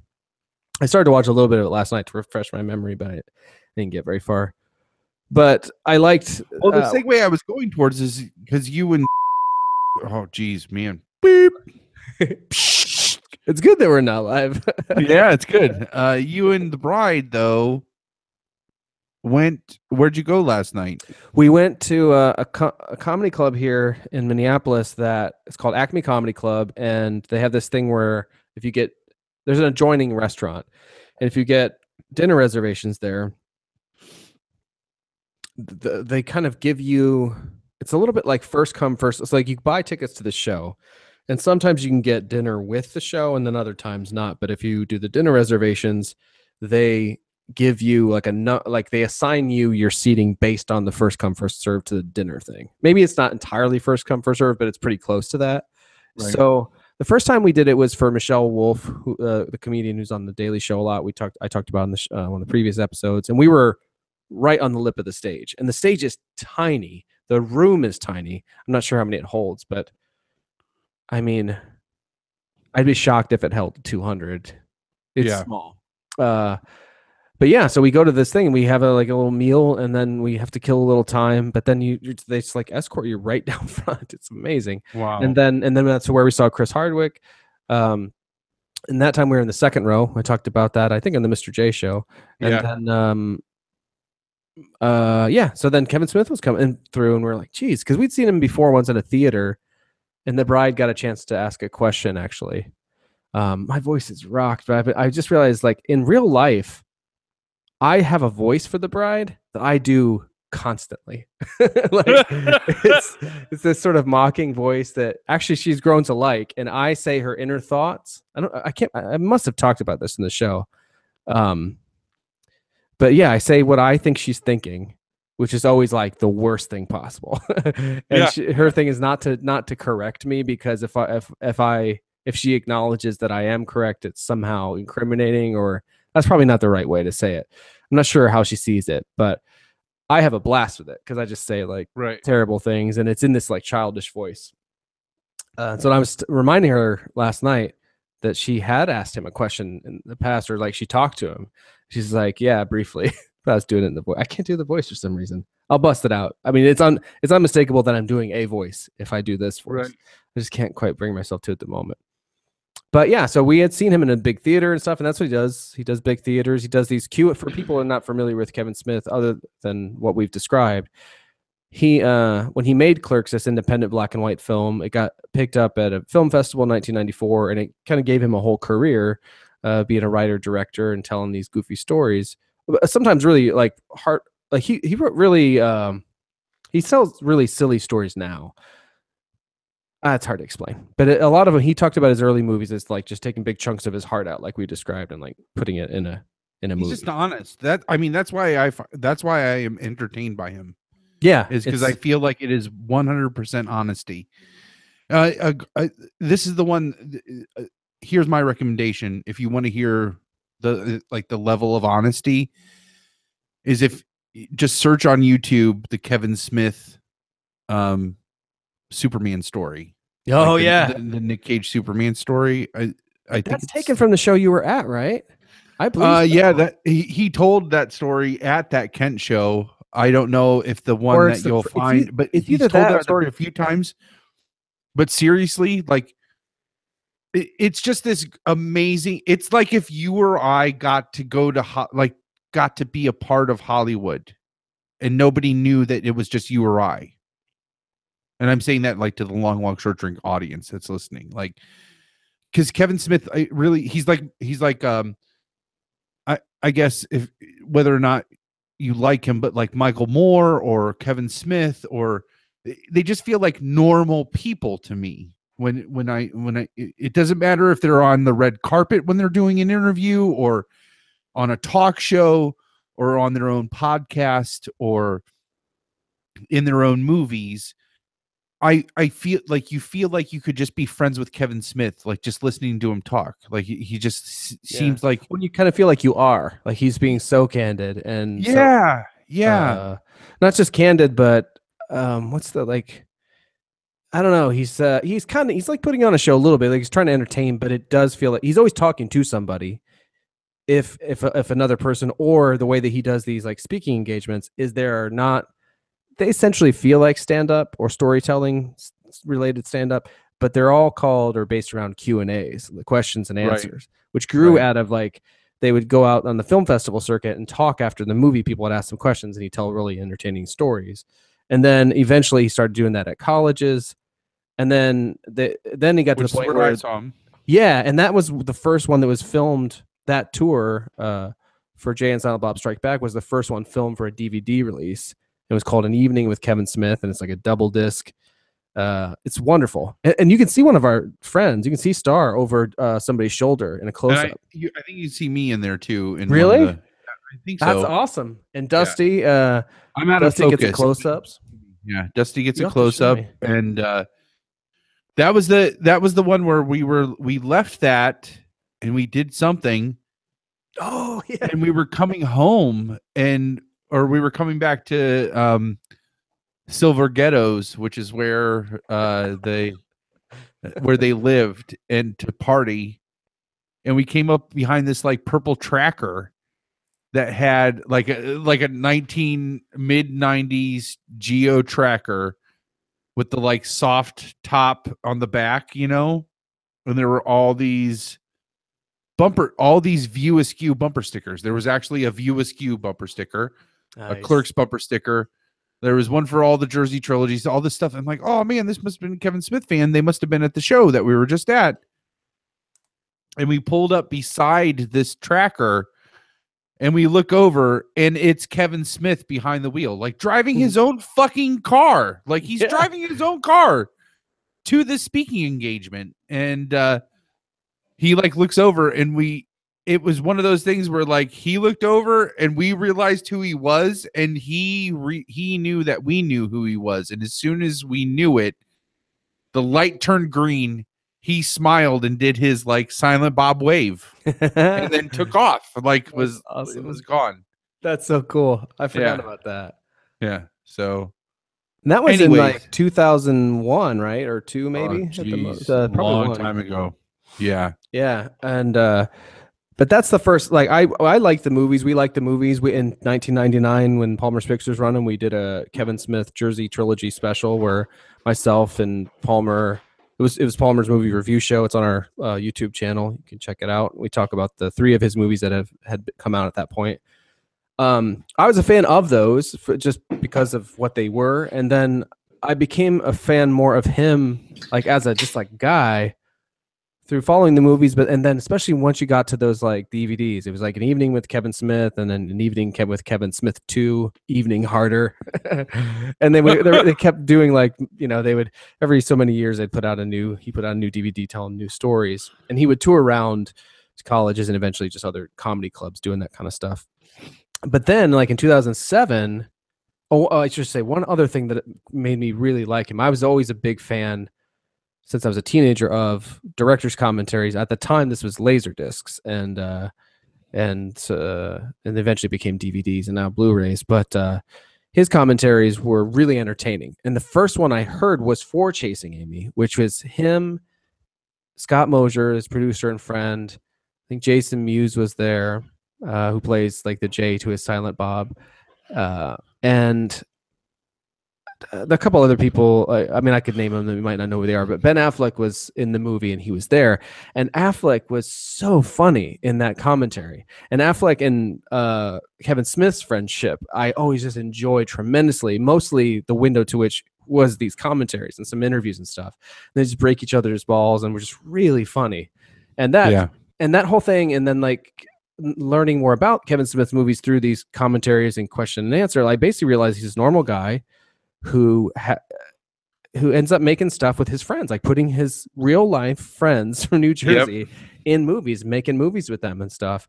And at the time, I was just starting to do that with my friends. Like, the Cabin Kids were all kind of being creative together. And so that was another way in which I really related to him and deepened my appreciation for what he did and just who he was and is. And then even later in life, as he started to do podcasts in like 2007. He was among the first kind of famous people to do podcasts. They thought of him at the time as being commentary tracks for no movies, which some of the critiques of their commentary tracks for people not me, or maybe like Scott Mosier, who's like, we never talk about the fucking movie. And I think in like 2004, they would do these things, like things would happen from their DVDs sold tremendously well. And things would happen from stuff they mentioned in the commentaries of their movies sometimes. Like I remember they did an intro. They would do these video intros for the movies sometimes. So when Clerks, no, it was the Mallrats. That was like his second movie. A lot of people's gateway movie to seeing Kevin Smith movies, but was much maligned at the time. Like people didn't like it, didn't think it's as good as Clerks and stuff. And they did a 10th anniversary or something. No, I think it was for the 10th anniversary of Clerks. Anyway, one of these like DVDs they put out, they did an intro to the movie where they're talking about just. It was Chasing Amy. It's off the cuff. No, it's not Chasing Amy because it's a little later. But they were like, they started talking about Roadhouse. And they started talking about Jeff Healey, who I loved Roadhouse because it has like martial arts and blues music in there. And so that's become a cult classic since, but I loved it like at the time because it was just what I was into. And because of that movie, I loved that blind guitarist played guitar in his lap, Jeff Healey. And I had that soundtrack and I put that soundtrack into my action movies and shit. And so there's like these two guys I really love talking about Roadhouse and Jeff Healey. And they're talking about Jeff Healey's like actual albums. I'm like, oh my God, that's so cool. And they're like, we should just do a commentary to Roadhouse. And they're just bullshitting. And then they get into the movie. Like 2 years later, or the next year or something, first DVD of Roadhouse comes out. There's a commentary with the director and stuff, but there's a commentary with Scott Mosier and Kevin Smith. And it's just like them talking about the movie as best they can, reading IMDb, and like basically doing Chuck Norris jokes as Dalton, like the character from Roadhouse. Anyway, so it's all that stuff is so much fun, and they basically parlay that into podcasts, which they started at the time because which is so weird, career so meta.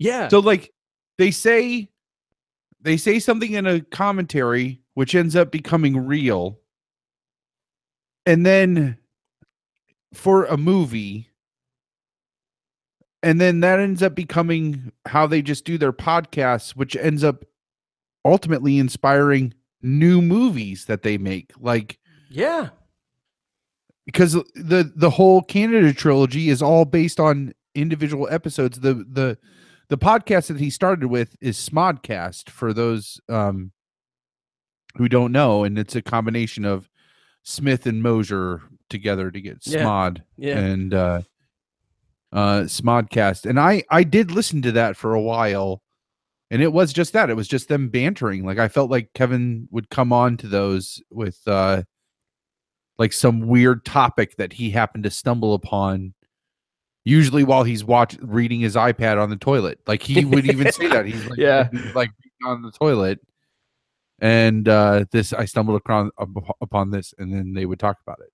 And embarrassing, honest things too. Like where one time, I remember he come and talked about this time where the episode title ended up being "Fistful of Shame," and it was this time where he wanted to have sex with his wife. She's getting ready in the bathroom. She didn't want to do it. This is so gross. Sorry. Oh And no, like, I know what episode. You know what I it is? listened to this episode. I've heard this episode. It's so good. you say it. I don't want to say it. where he wanted to have sex and she was getting ready for something, and so she's like, no, I can't have sex. And so he's finally like, he's like, all right, well then can I just jerk off while I look at your butthole? Yeah. And she's like, what? Because he said she was at the mirror and was like doing her makeup. And this is even before their daughter was born, right? Is their daughter? Was their daughter born yet? Their daughter would have been born, yeah. Okay. Because she was born like shortly after Dogma in 99 or 2000. So she's like, what? He's like, can I just look at your butthole and jerk off? And so she's like, yeah, I guess. And so she's like, continues to like be in the mirror doing her makeup while he's like kneeled behind her with like one butt cheek in his hand, like opening her butt, looking at her butthole and jerking off. And he what's funny is, what really struck me about all that is like, as he's telling the story, he's like, and when it was done, like I was really embarrassed. Like I was like, I can't believe I just did that. That's why the title is called A Fistful of Shame. Yeah. But his wife was like, that was actually kind of hot. Like she like really was into it. Like, oh shit. Different strokes, right? Yeah, that was different strokes. Yeah. But like through the podcast, he started to talk about his wife, who was not someone I previously heard about. And in the Evening with Kevin Smith DVD, the first one, he talks about how they met, which is this kind of epic story too. But as I got to know more about her through the podcast and stuff, 2007, I had recently met the bride. But ultimately, the two of them are rather similar. Yeah. His wife, Jennifer Schwalbach, and my wife, the bride, are two very like strong-willed, take no shit kind of ladies. And so the bride, bless you, the bride is a big fan of her as well. And for a while, they did a podcast together, and even for a minute, did like a podcast morning show every day. It was like the morning was him and Jen, and the afternoon was him and Muse. It was fun, but. Anyway, so some of that is to say, just all the reasons I dig this dude, but also like the snowball effect is a little bit like how the Clerks movie became his whole career, and how basically like his life snowballed into the movie, which snowballed into a career that is an extension of his life, and it's just kind of a portrait of the artist as a young man, but with dick jokes, and so but I started thinking about it too, like. With the podcast, I mean, the reason I listen to podcasts is because of Kevin Smith, and his are still among the ones I listen to most often. Yeah. And seeing him last night, I realized like I have, even considering people like Jean-Claude Van Damme's movies I've seen a billion times, all that stuff. There's nobody besides the people in my actual like intimate circle in life whose voice I've heard or whose life I know more about than Kevin Smith. Like, wow. And like we said, he feels like a friend and stuff, like because he's so open and whatnot. But yeah, there's just no two ways about it. Like I wouldn't be doing any podcast anywhere because I wouldn't even fucking know what they are if it weren't for Kevin Smith. So yeah. So the whole thing that we do a podcast, I feel like, is a bit owed to him. But he also like back in the day before podcasts, he would always encourage people to make movies, like express yourself, like you can do this too.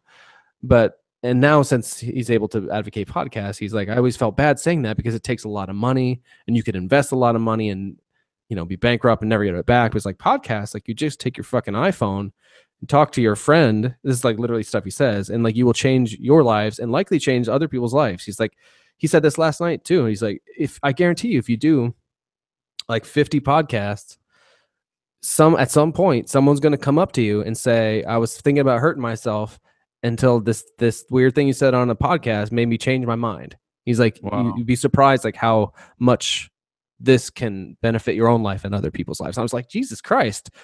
I've heard him say that for years, but now for the last year, I could say that with much more like experience, having done this podcast with you. So it all seemed pretty, just kind of a nice coincidence.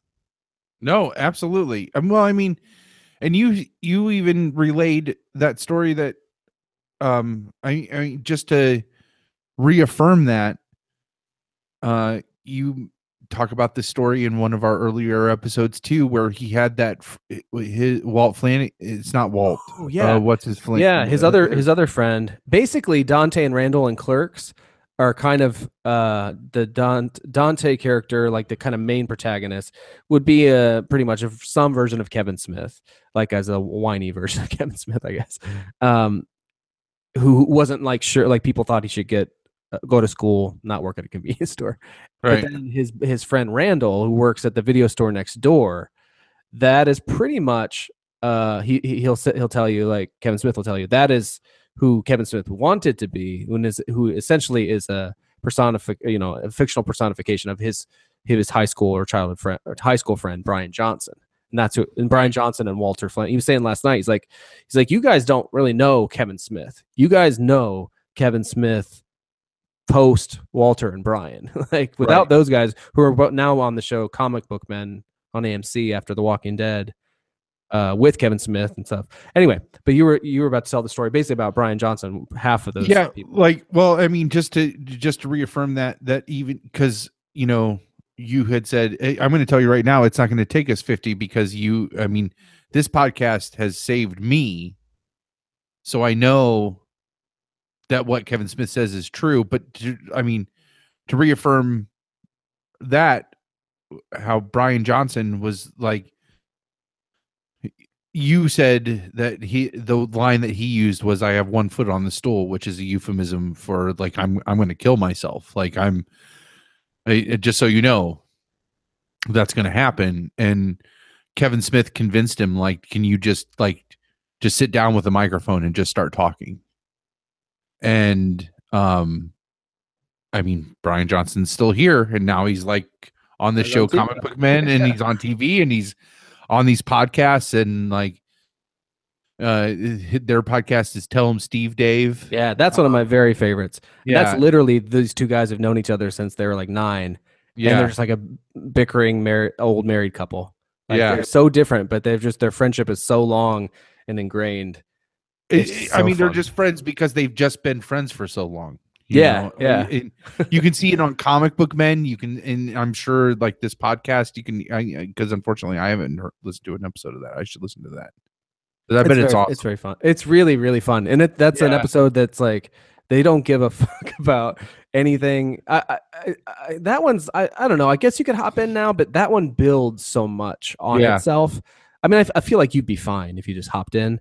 But there's like a whole cast of characters that has evolved over the years, and when it started, it wasn't like you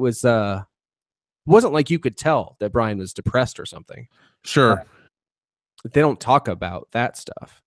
But there's so many. I was reminded too, like Kevin Smith reconnected with Jason Mewes, who while they did movies together, he often kept at arm's length because of all his drug problems. Right. They have still a podcast and a live show just called Jay and Silent Bob Get Old. But it started as Jason Mewes like telling, here's all the like he kind of like owning up to all of the things that had happened to him in his life and his struggles with drugs in ways that he'd never like told people about.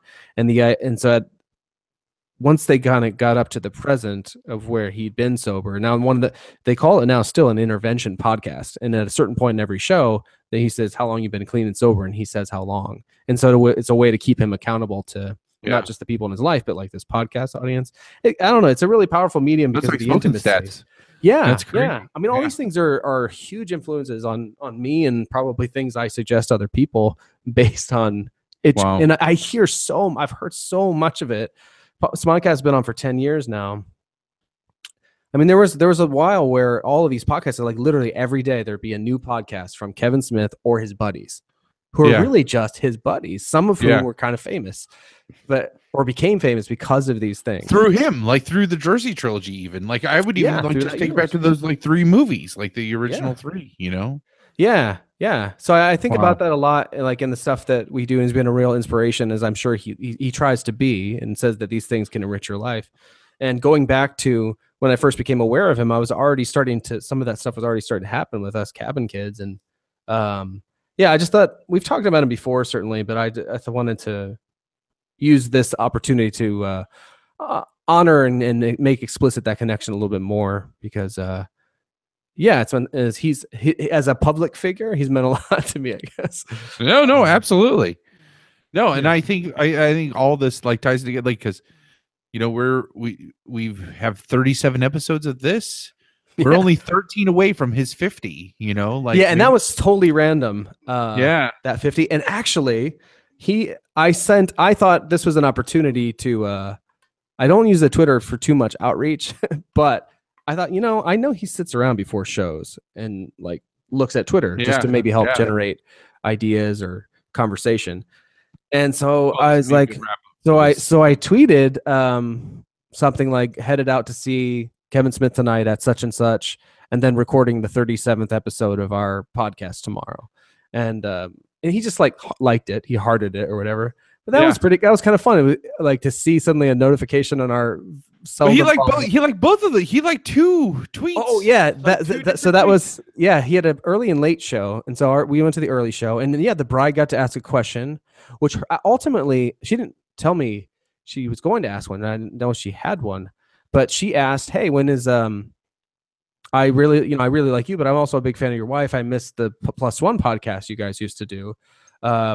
Any chance that she might come back to the microphone?"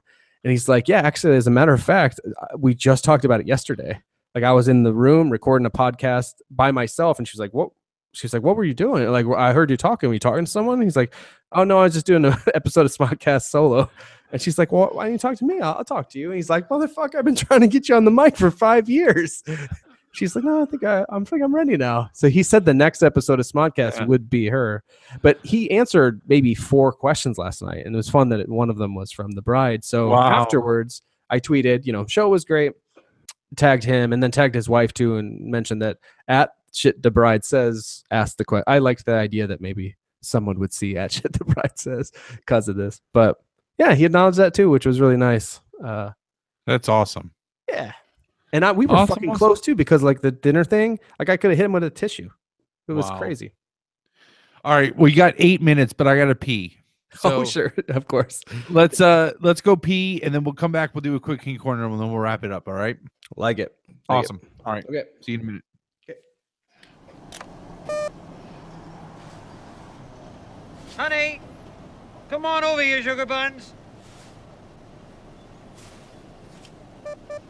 This machine just called me an asshole.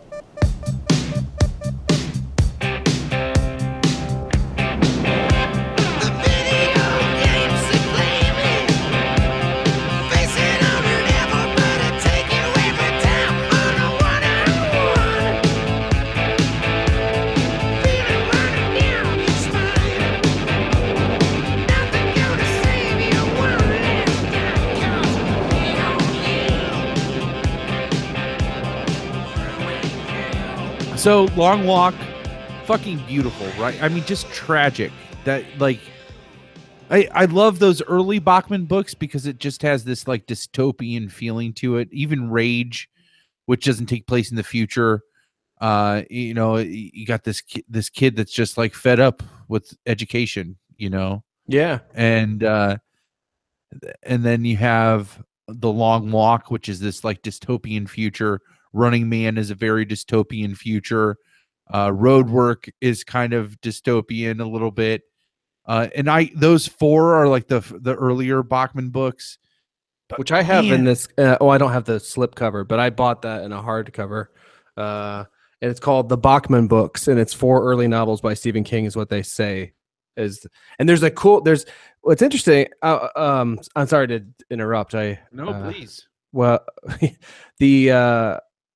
the audio edition that I listened to began with an introduction about Bachman by Stephen King, like acknowledging it. Yeah. And this hardback that I got has a different introduction called Why I Was Bachman by Stephen King. And he in the one, it's like 10 years apart, I think they were written, these 2 things. And actually in the second one, he acknowledges that like he wasn't really thrilled with his attitude in the first one because he was pissed off about being outed, about being Richard Bachman. But anyway, so that was pretty cool for me. Just I didn't know I was going to get that earlier introduction or that they would be different. And what I learned from the second one is the original title for Rage was Getting It On. Getting It On, you dipshit motherfucker. Yeah. We haven't finished Getting It On yet. Oh. But yeah, he just says very dipshit quickly, he's like, one day it occurred to me that I ought to publish Getting It On, a novel which Doubleday almost published 2 years before they published Carrie under a pseudonym. Anyway, so I was very taken by that idea that it was called Getting It On. Yeah. But yeah, I got some interesting perspective on that, and he sort of in the second introduction, he sort of takes back a lot of his attitude in the first one. He said one of the last thing I wanted to quote from that, maybe not, but I'll stop. I'll let you talk at least after this one. He says, I was not quite young enough when these stories were written to be able to dismiss them as juvenilia. On the other hand, I was still callow enough to believe in oversimple motivations, many of them painfully Freudian and unhappy endings. So spoke to the dystopian stuff, and they are pretty simple stories. Like a guy freaks out, Rage is like a guy freaks out and starts killing his classmates and teachers. The Long Walk is a bunch of I'm terrible at synopsizing things. So it's honestly like the Hunger Games. Yeah, that's what I equate it to. Without having to kill other people, they don't have to kill each other. But it is about youth. I want to think that it's his reaction to the Vietnam War. Where it's the whole gimmick on the Long Walk is you write an essay and you go to a recruitment center, which would be like an enlistment center or a draft center, and you sign up for the Long Walk. And if you get picked to do it, it's basically like it's a group of teenage boys who have to maintain this walk from New England into they start in New England. And they theoretically could walk all the way to Florida. But the whole gimmick is there's so many boys that join this competition, which is also monitored by the military, which is another reason which makes me think of the Vietnam War. Yeah. And these boys then are they're allowed to do whatever they want as long as they maintain a pace of 4 miles an hour. And they have to keep walking for 4 miles an hour. And if you fall below 4 miles an hour or you stop, you get a warning. And then you can pick it back up. And then you can get a second warning within so long. If you get another infraction, then it's a second warning. And if it's within so long, you get a third warning.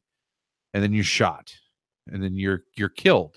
Yeah. And it's called the Long Walk because they do that until there's one boy left.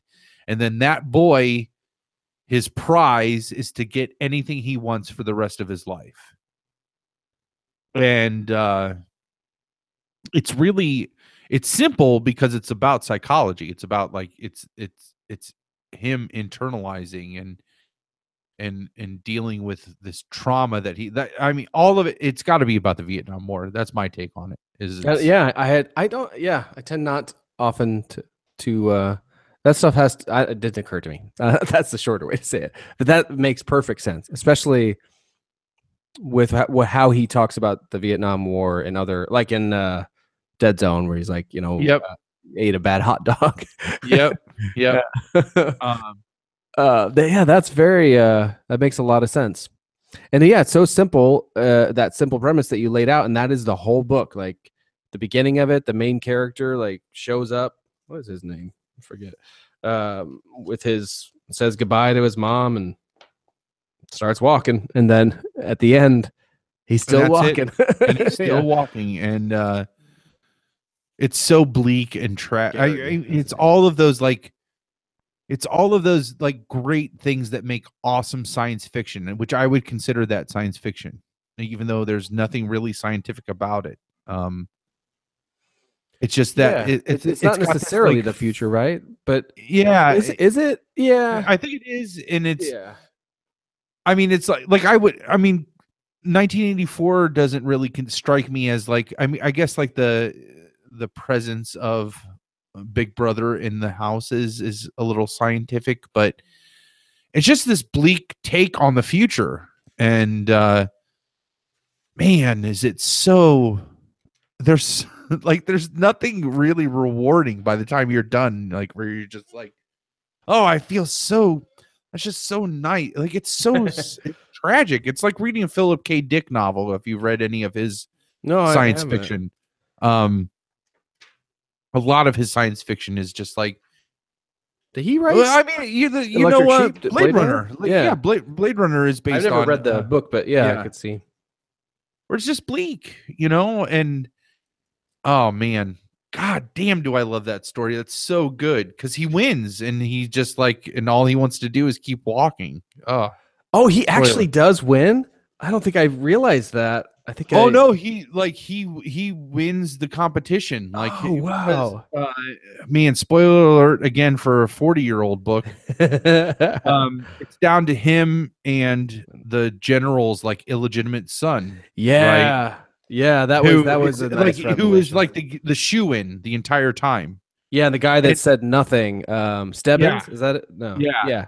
And he, because it's implied that he's like this illegitimate son of the general who is the leader of the nation and also the like MC essentially of the long walk, this competition.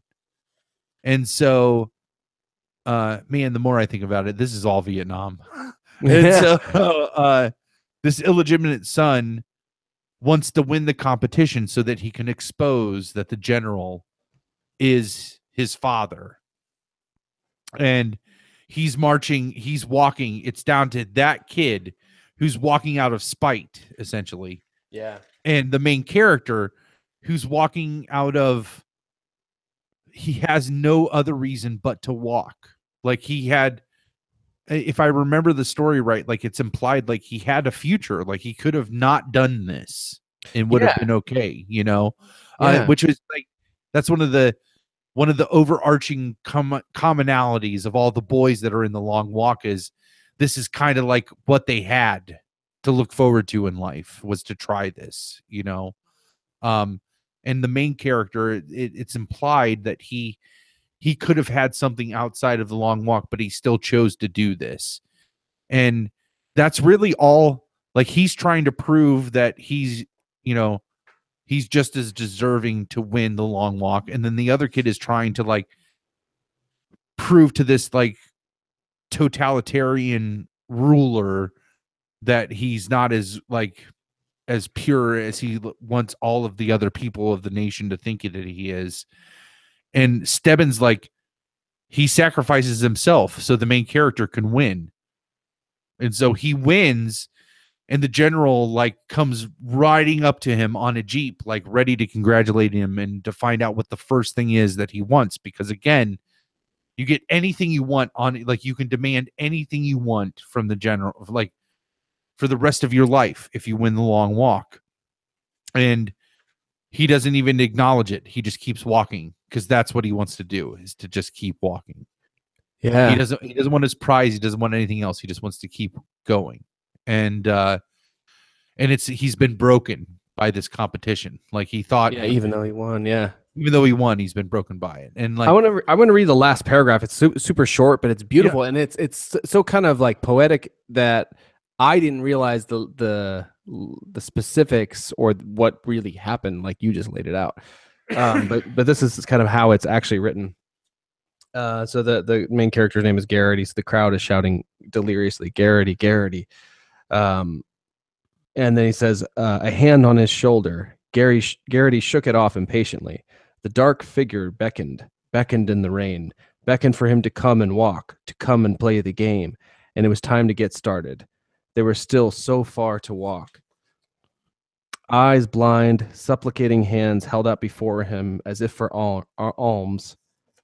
Garrity walked towards the dark figure, and when the hand touched his shoulder again, he somehow found the strength to run.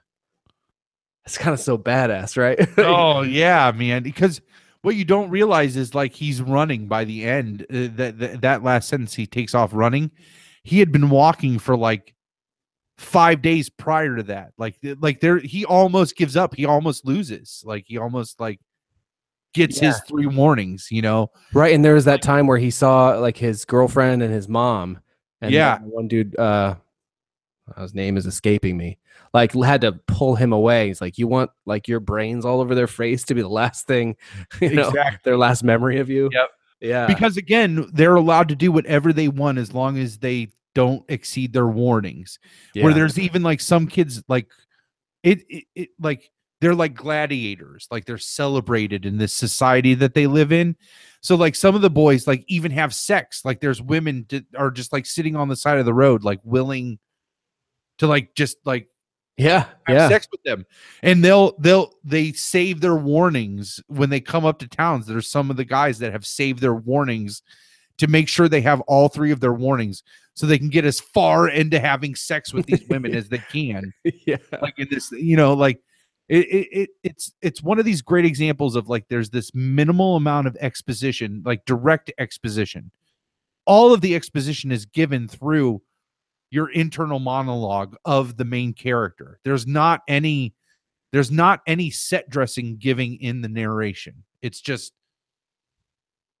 what the character thinks is all you know about the society. So that's it. Yeah. And it's just, and all they're doing is walking. And all they're doing is walking at 4 miles an hour. And that's it, you know? And I have this one quick line that I want. There's not very many that struck me, but we could. I mean, it takes a whole book to get at some of this, but this one line sums up the torture of it all. Really, it says they would walk now until their bodies or minds shook apart, and that's basically what happens. Yeah, like to the 100 different guys. Like there's some in little clusters, and you learn their names and. They sometimes like will fall back or walk ahead to like talk to each other, and you learn some about those characters through their conversations. And there's some people who are just like, and there's the thing right from the beginning, it's like no 3 musketeers or no musketeers. Like we're not going to pal up because I can't be worried about how you're doing because that means I die, you know? Right. But nonetheless, there's still relationships eventually kind of form. And people just die on their feet, and this is all Vietnam. Like the more I'm hearing this, like this like Vietnam thing is like just like solidifying. I just came up with that like just this tonight. Just thinking about it a lot. Yeah, it's like you can picture soldiers walking through the jungle and stuff, and that's what it. And getting like picked off randomly. He was so broken. Like what was the point of winning if he doesn't get anything that he wants? Like the competition literally. And it's not like he's motivated by winning to get whatever he wants for the rest of his life. There is a couple pieces where he realizes he could make his life easier by winning. Yeah. Or make his parents' life easier by winning. But he's not really motivated by that throughout the whole story. And at the end, though, it's just like how sad is that he went through all this and watched all these other young men die that he tried not to become friends with, but ultimately did. And he doesn't even get to reap the spoils, which again is like, what a great analogy for the Vietnam War, you know, like, oh man, Oh, sorry. Go ahead. Go ahead. Oh no, I was just looking, there's like 2 other passages I found and they all kind of relate to this. Obviously he was talking about, basically there's we haven't talked too much. There is a crowd. We talked about the girls you can have sex. So like people line up all throughout this long path to watch them and cheer them and root for their favorites to win and watch people get shot dead on the road. And that's the Hunger Games aspect of this competition. Yeah. So they're saying they started to think of it as a cage, and then he's like, I think this is our main character, Gary. He's like, I don't want to see it anymore. It's lousy and it's a cheat. You build it all around something, set yourself on something, and then you don't want it. Isn't it too bad the great truths are all such lies? Man. This is your favorite Stephen King Bachman book? Okay. Bachman book. Like favorite Stephen King. I mean, in any of the Dark Tower, like probably Wolves of the Kala would be my favorite Stephen King book of all time. Um, and before putting together the Vietnam thing you did just today, what was it? What is about it that made you love it so much, or what? it just because it's so different. I mean, it's one thing that can be said, especially about those first 4 early Bachman books. They're so different than other King work. You know what I mean? Like, he was so focused that early on in his career. He was so focused on the supernatural and the psychic. Yeah. You know, that Rage has no horror elements unless you want to count the like brutal shootings. Right. No horror elements, no supernatural elements whatsoever. Long Walk, science fiction. Again, no horror elements, no supernatural elements, no psychic elements, none of that. Yeah.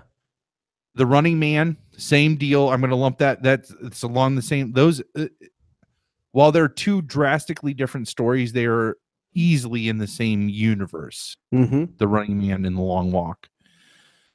And then you have Roadwork, which again is nothing supernatural, nothing psychic, nothing crazy. It's just a guy against society. Like, he's just mad at the world that he lives in.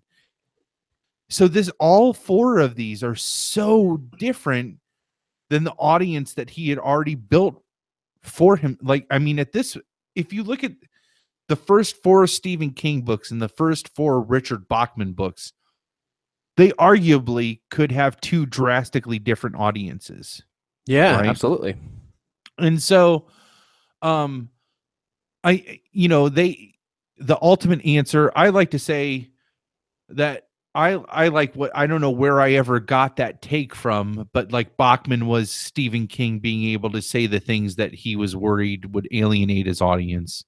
Meaning he could say all the things that were too dark, like having a kid like do a school shooting, or a bunch of kids getting killed and all these things in The Long Walk. Or if it's because he couldn't saturate his audience, saturate the market, and he wouldn't make as much money, which is like that seems to be the more truer answer, I think, to Richard Bachman. It's even the one that he kind of quotes now about Richard Bachman. Yeah. Which, if you like, even those 2 prologues, there's a different take. Like, there's a different own personal interpretation of Stephen King's own persona that he invented between those 2 prologues, right? And so if you watch interviews it's the same question sometimes asked over interviews that like might span multiple years. His answers will change just based on what he's thinking at that time, or what his, you know what I mean? And so, which is, I mean, that's how when he says, I don't write from an outline, I don't write like other authors, I just kind of like just write and it just comes out. I think he is like, when people ask him, like, when you wrote this, what did you like? He's looking for that meaning just as much as they are from asking the question. So the answer that he's giving you, it's 100% genuine, but it's also only 100% genuine in that moment. Like, it could be 5 years later, the same question could get asked, and he's going to give you his genuine interpretation looking back at that minute when that question was asked on that moment from the past. So, man, it was so different than other King's works that I had read up to that point. And I read that when I was in high school. And it spoke to me. I like almost like Holden Caulfield speaks to young impressionable teenage boys. You know what I mean? Like, it's the same way, which I think I've even heard when he's talked about The Long Walk. Maybe he even references that Holden Caulfield, because that's the Catcher in the Rye, right? Yeah. And it's a lot of just like bitching about life and teenage angst. Yeah. And I think that was kind of, I think if I would have been in the Catcher in the Rye mood, like, it would have struck me just as much there. Why is it doing that again? No, we're gonna stop all. We're just gonna exit this program. We're done with our bumpers. Yeah. That's interesting. I didn't realize you. I thought maybe it's something you came across in your chronology. So that's interesting to know that you read it as a teenager, because it's about teenagers. So no, I definitely read that in high school, and it just blew me away. Really, really, it just really struck a chord with me.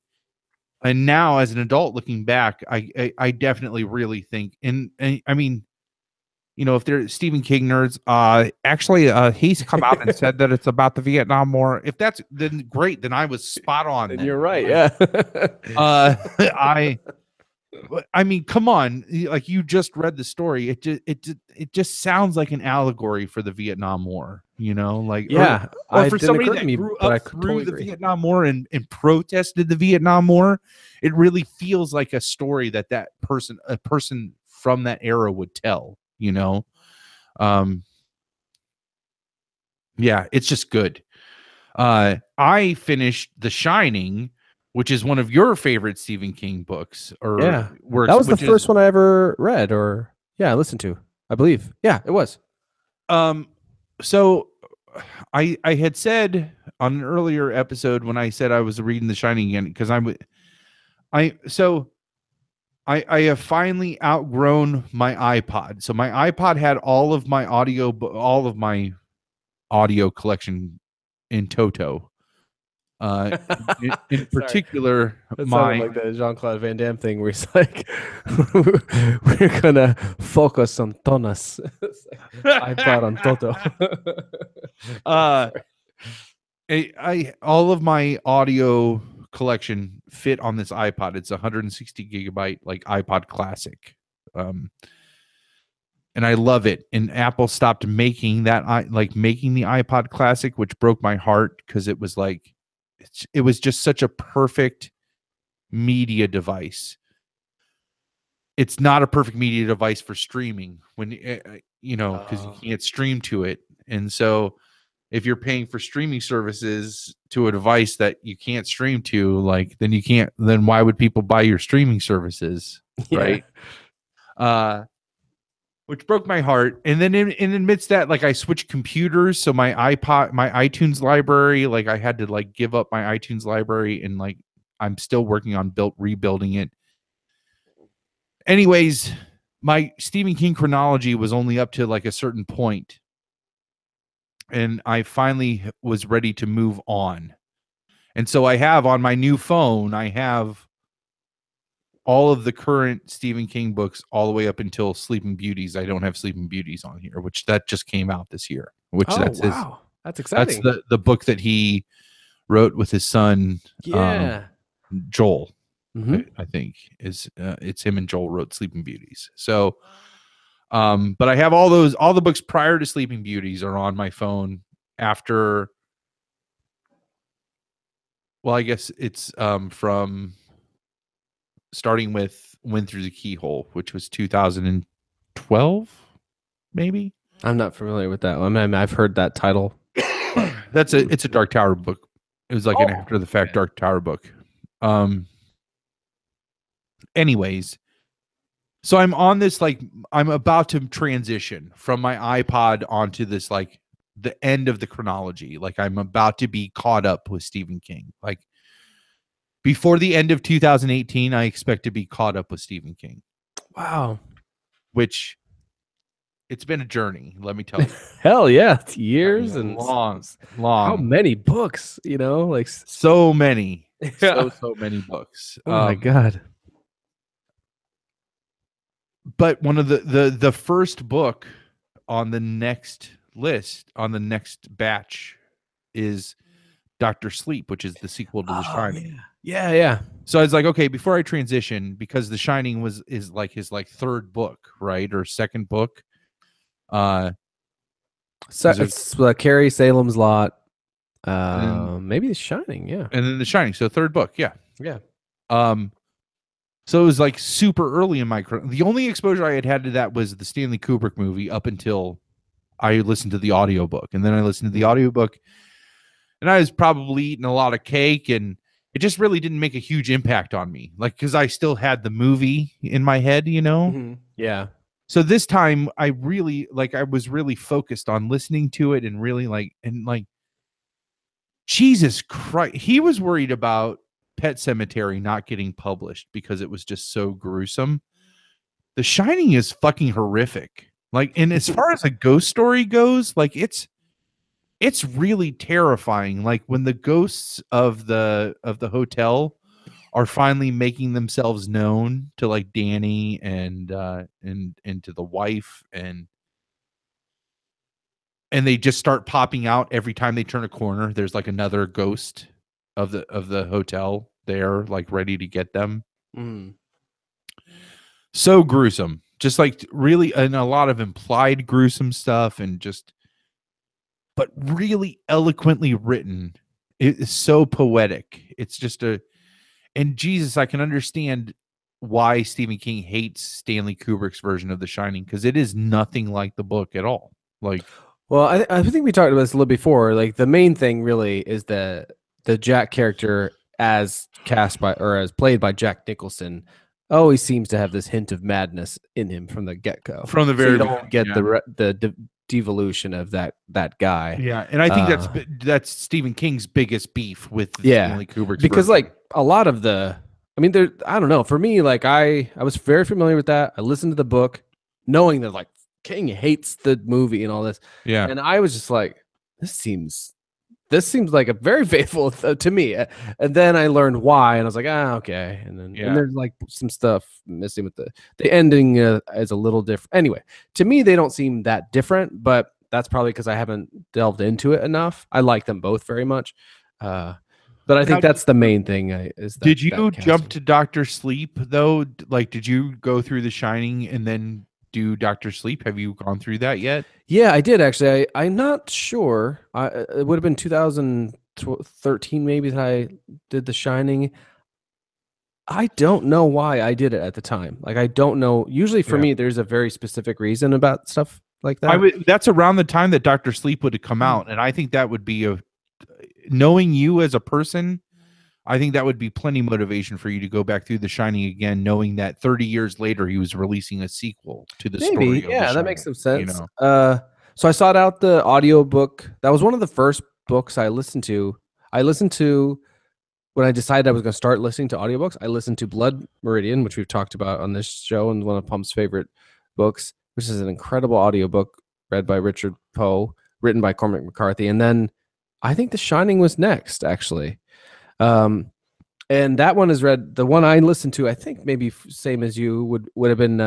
It came out in 2012, read by Campbell Scott, who's an actor you would know to see him in, like, I think of him from Singles, the Cameron Crowe movie. And he did an amazing job reading it.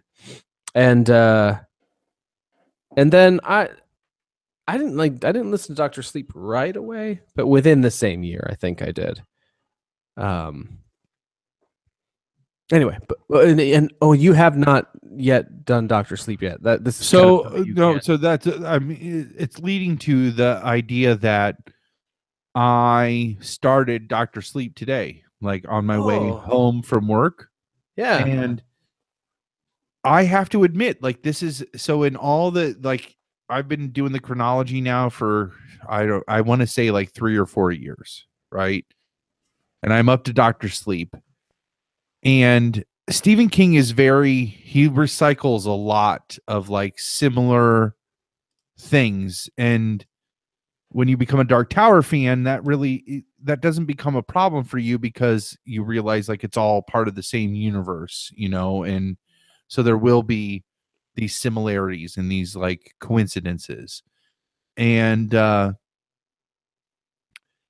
Dr. Sleep is the first one so far that he has introduced a new level or a new kind of supernatural thing that does not fit into the rest of the universe for me yet. Like it's really it's so different than everything else he's done that it's a little off-putting to me. And I'm so early into the book, like I don't even want to talk about like what the specifics of it is.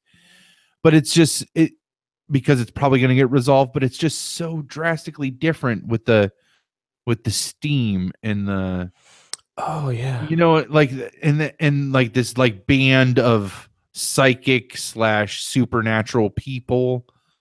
the knot, you know, and yes. And all of that is just like so. It's so weird to me because it does not feel. It does not feel like a Stephen King thing. That piece of it, you know, of course it's about, you know, the opening part is about Danny and like Dick Halloran comes back and teaches him how to deal with like dead people and all that stuff. And he doesn't hold any, like doesn't pull any punches like normal Stephen King. It's just that supernatural piece. Like, it's just a little different. And just because it's different doesn't mean it's wrong and doesn't mean it's bad. It's just different for me. So, but yeah, that's my King Corner. I'm excited. I'm on the tail end of my chronology and coming. I'm excited to get through this.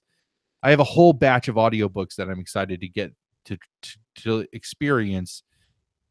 When I had downloaded this last batch of the chronology, I was like, oh wow, when you finish this, like, what are you going to listen to next? And I just downloaded a bunch of shit that was like outside of Stephen King that I'm really excited to get to. So very cool.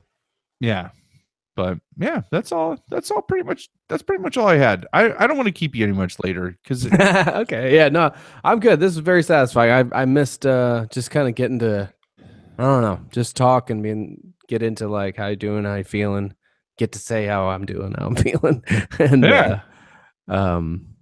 yeah, this has been really nice, really nice. Absolutely, man. I always like, man, it went too long with it just being the two of us. So we should keep that in mind in future. I mean, of course we want to take advantage when there's people that are willing to come on and like opening that up, but maybe putting a regrouping episode somewhere in between some of those. So yeah, that's what you can expect in 2018 from And actually, the next episode that you hear will be listeners. The best of 2017. So yeah, and then we'll jump into 18, however we fucking feel like it. Yeah.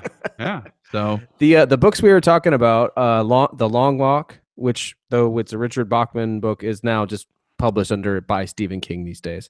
The Long Walk by Stephen King, as well as The Shining, and Dr. Sleep. Dr. Sleep. You can all get for fucking free, thanks to us. Again, you're welcome. Yeah. Well, right. Yeah. Sorry. One. You get one of those for free by going to LWSD or no, audibletrial.com. Oh yeah, /LWSD. That's right. Yeah. I screwed it up. No, that's easy. I've screwed up so many times. It's part of the deal. So if you want to listen to anyone, you can get those for free. One of those for free and a 30-day free trial at audibletrial.com/LWSD. Hear the same versions we did. Fucking fantastic. At least The Shining and Long Walk are. Yeah, and Dr. Sleep so far is I really like it. It's just different. So yeah. Follow us on Twitter at LWSD Pod. We tweet shit out. Follow at Shit DeBride Says if you want to hear that stuff as it happens. You can go to YouTube at LWSD Pod, and you can subscribe there for all of any YouTube videos that we reference in the show. We always build those into playlists. You can see the Jean-Claude clip we talked about earlier. You can watch the podcast as the Google Hangouts that they are and see Palmer and I if you'd like. Yeah. Yep. Just don't fucking troll us. God damn. Oh, yeah. Jesus, don't troll us. Jesus. Yeah. No one actually listening into this far to the podcast is going to be like that. But we did experience some shitty stuff earlier today, but we rose above it and had a nice talk nonetheless. Absolutely. Thank you for listening, whoever you are. Yeah. For not giving us shit. Or you can give us shit, but good-natured shit. And this could be the lost episode because we don't know what's going to happen after I hit stop broadcast. It could not put a file on our I got a backup. We'll have something. All right, dude. Well, I'm going to stop this broadcast, but thanks so much. It's been a great episode. Thank you. It was good catching up. Absolutely. I'm going to order a pizza. All right. Awesome. Thanks for listening, everybody. Cheers. Yep. Adios. Thanks for listening. Bye, Long Walkers.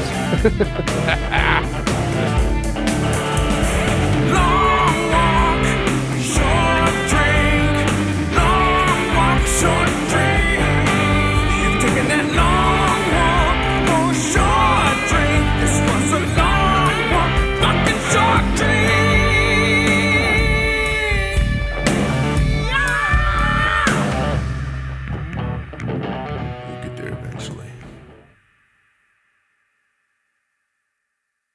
Man, fucking technology. Yeah. Jesus Christ. It just bit me in the ass tonight. And now I'm just like, Yeah. Did you put them both in as fast as I can?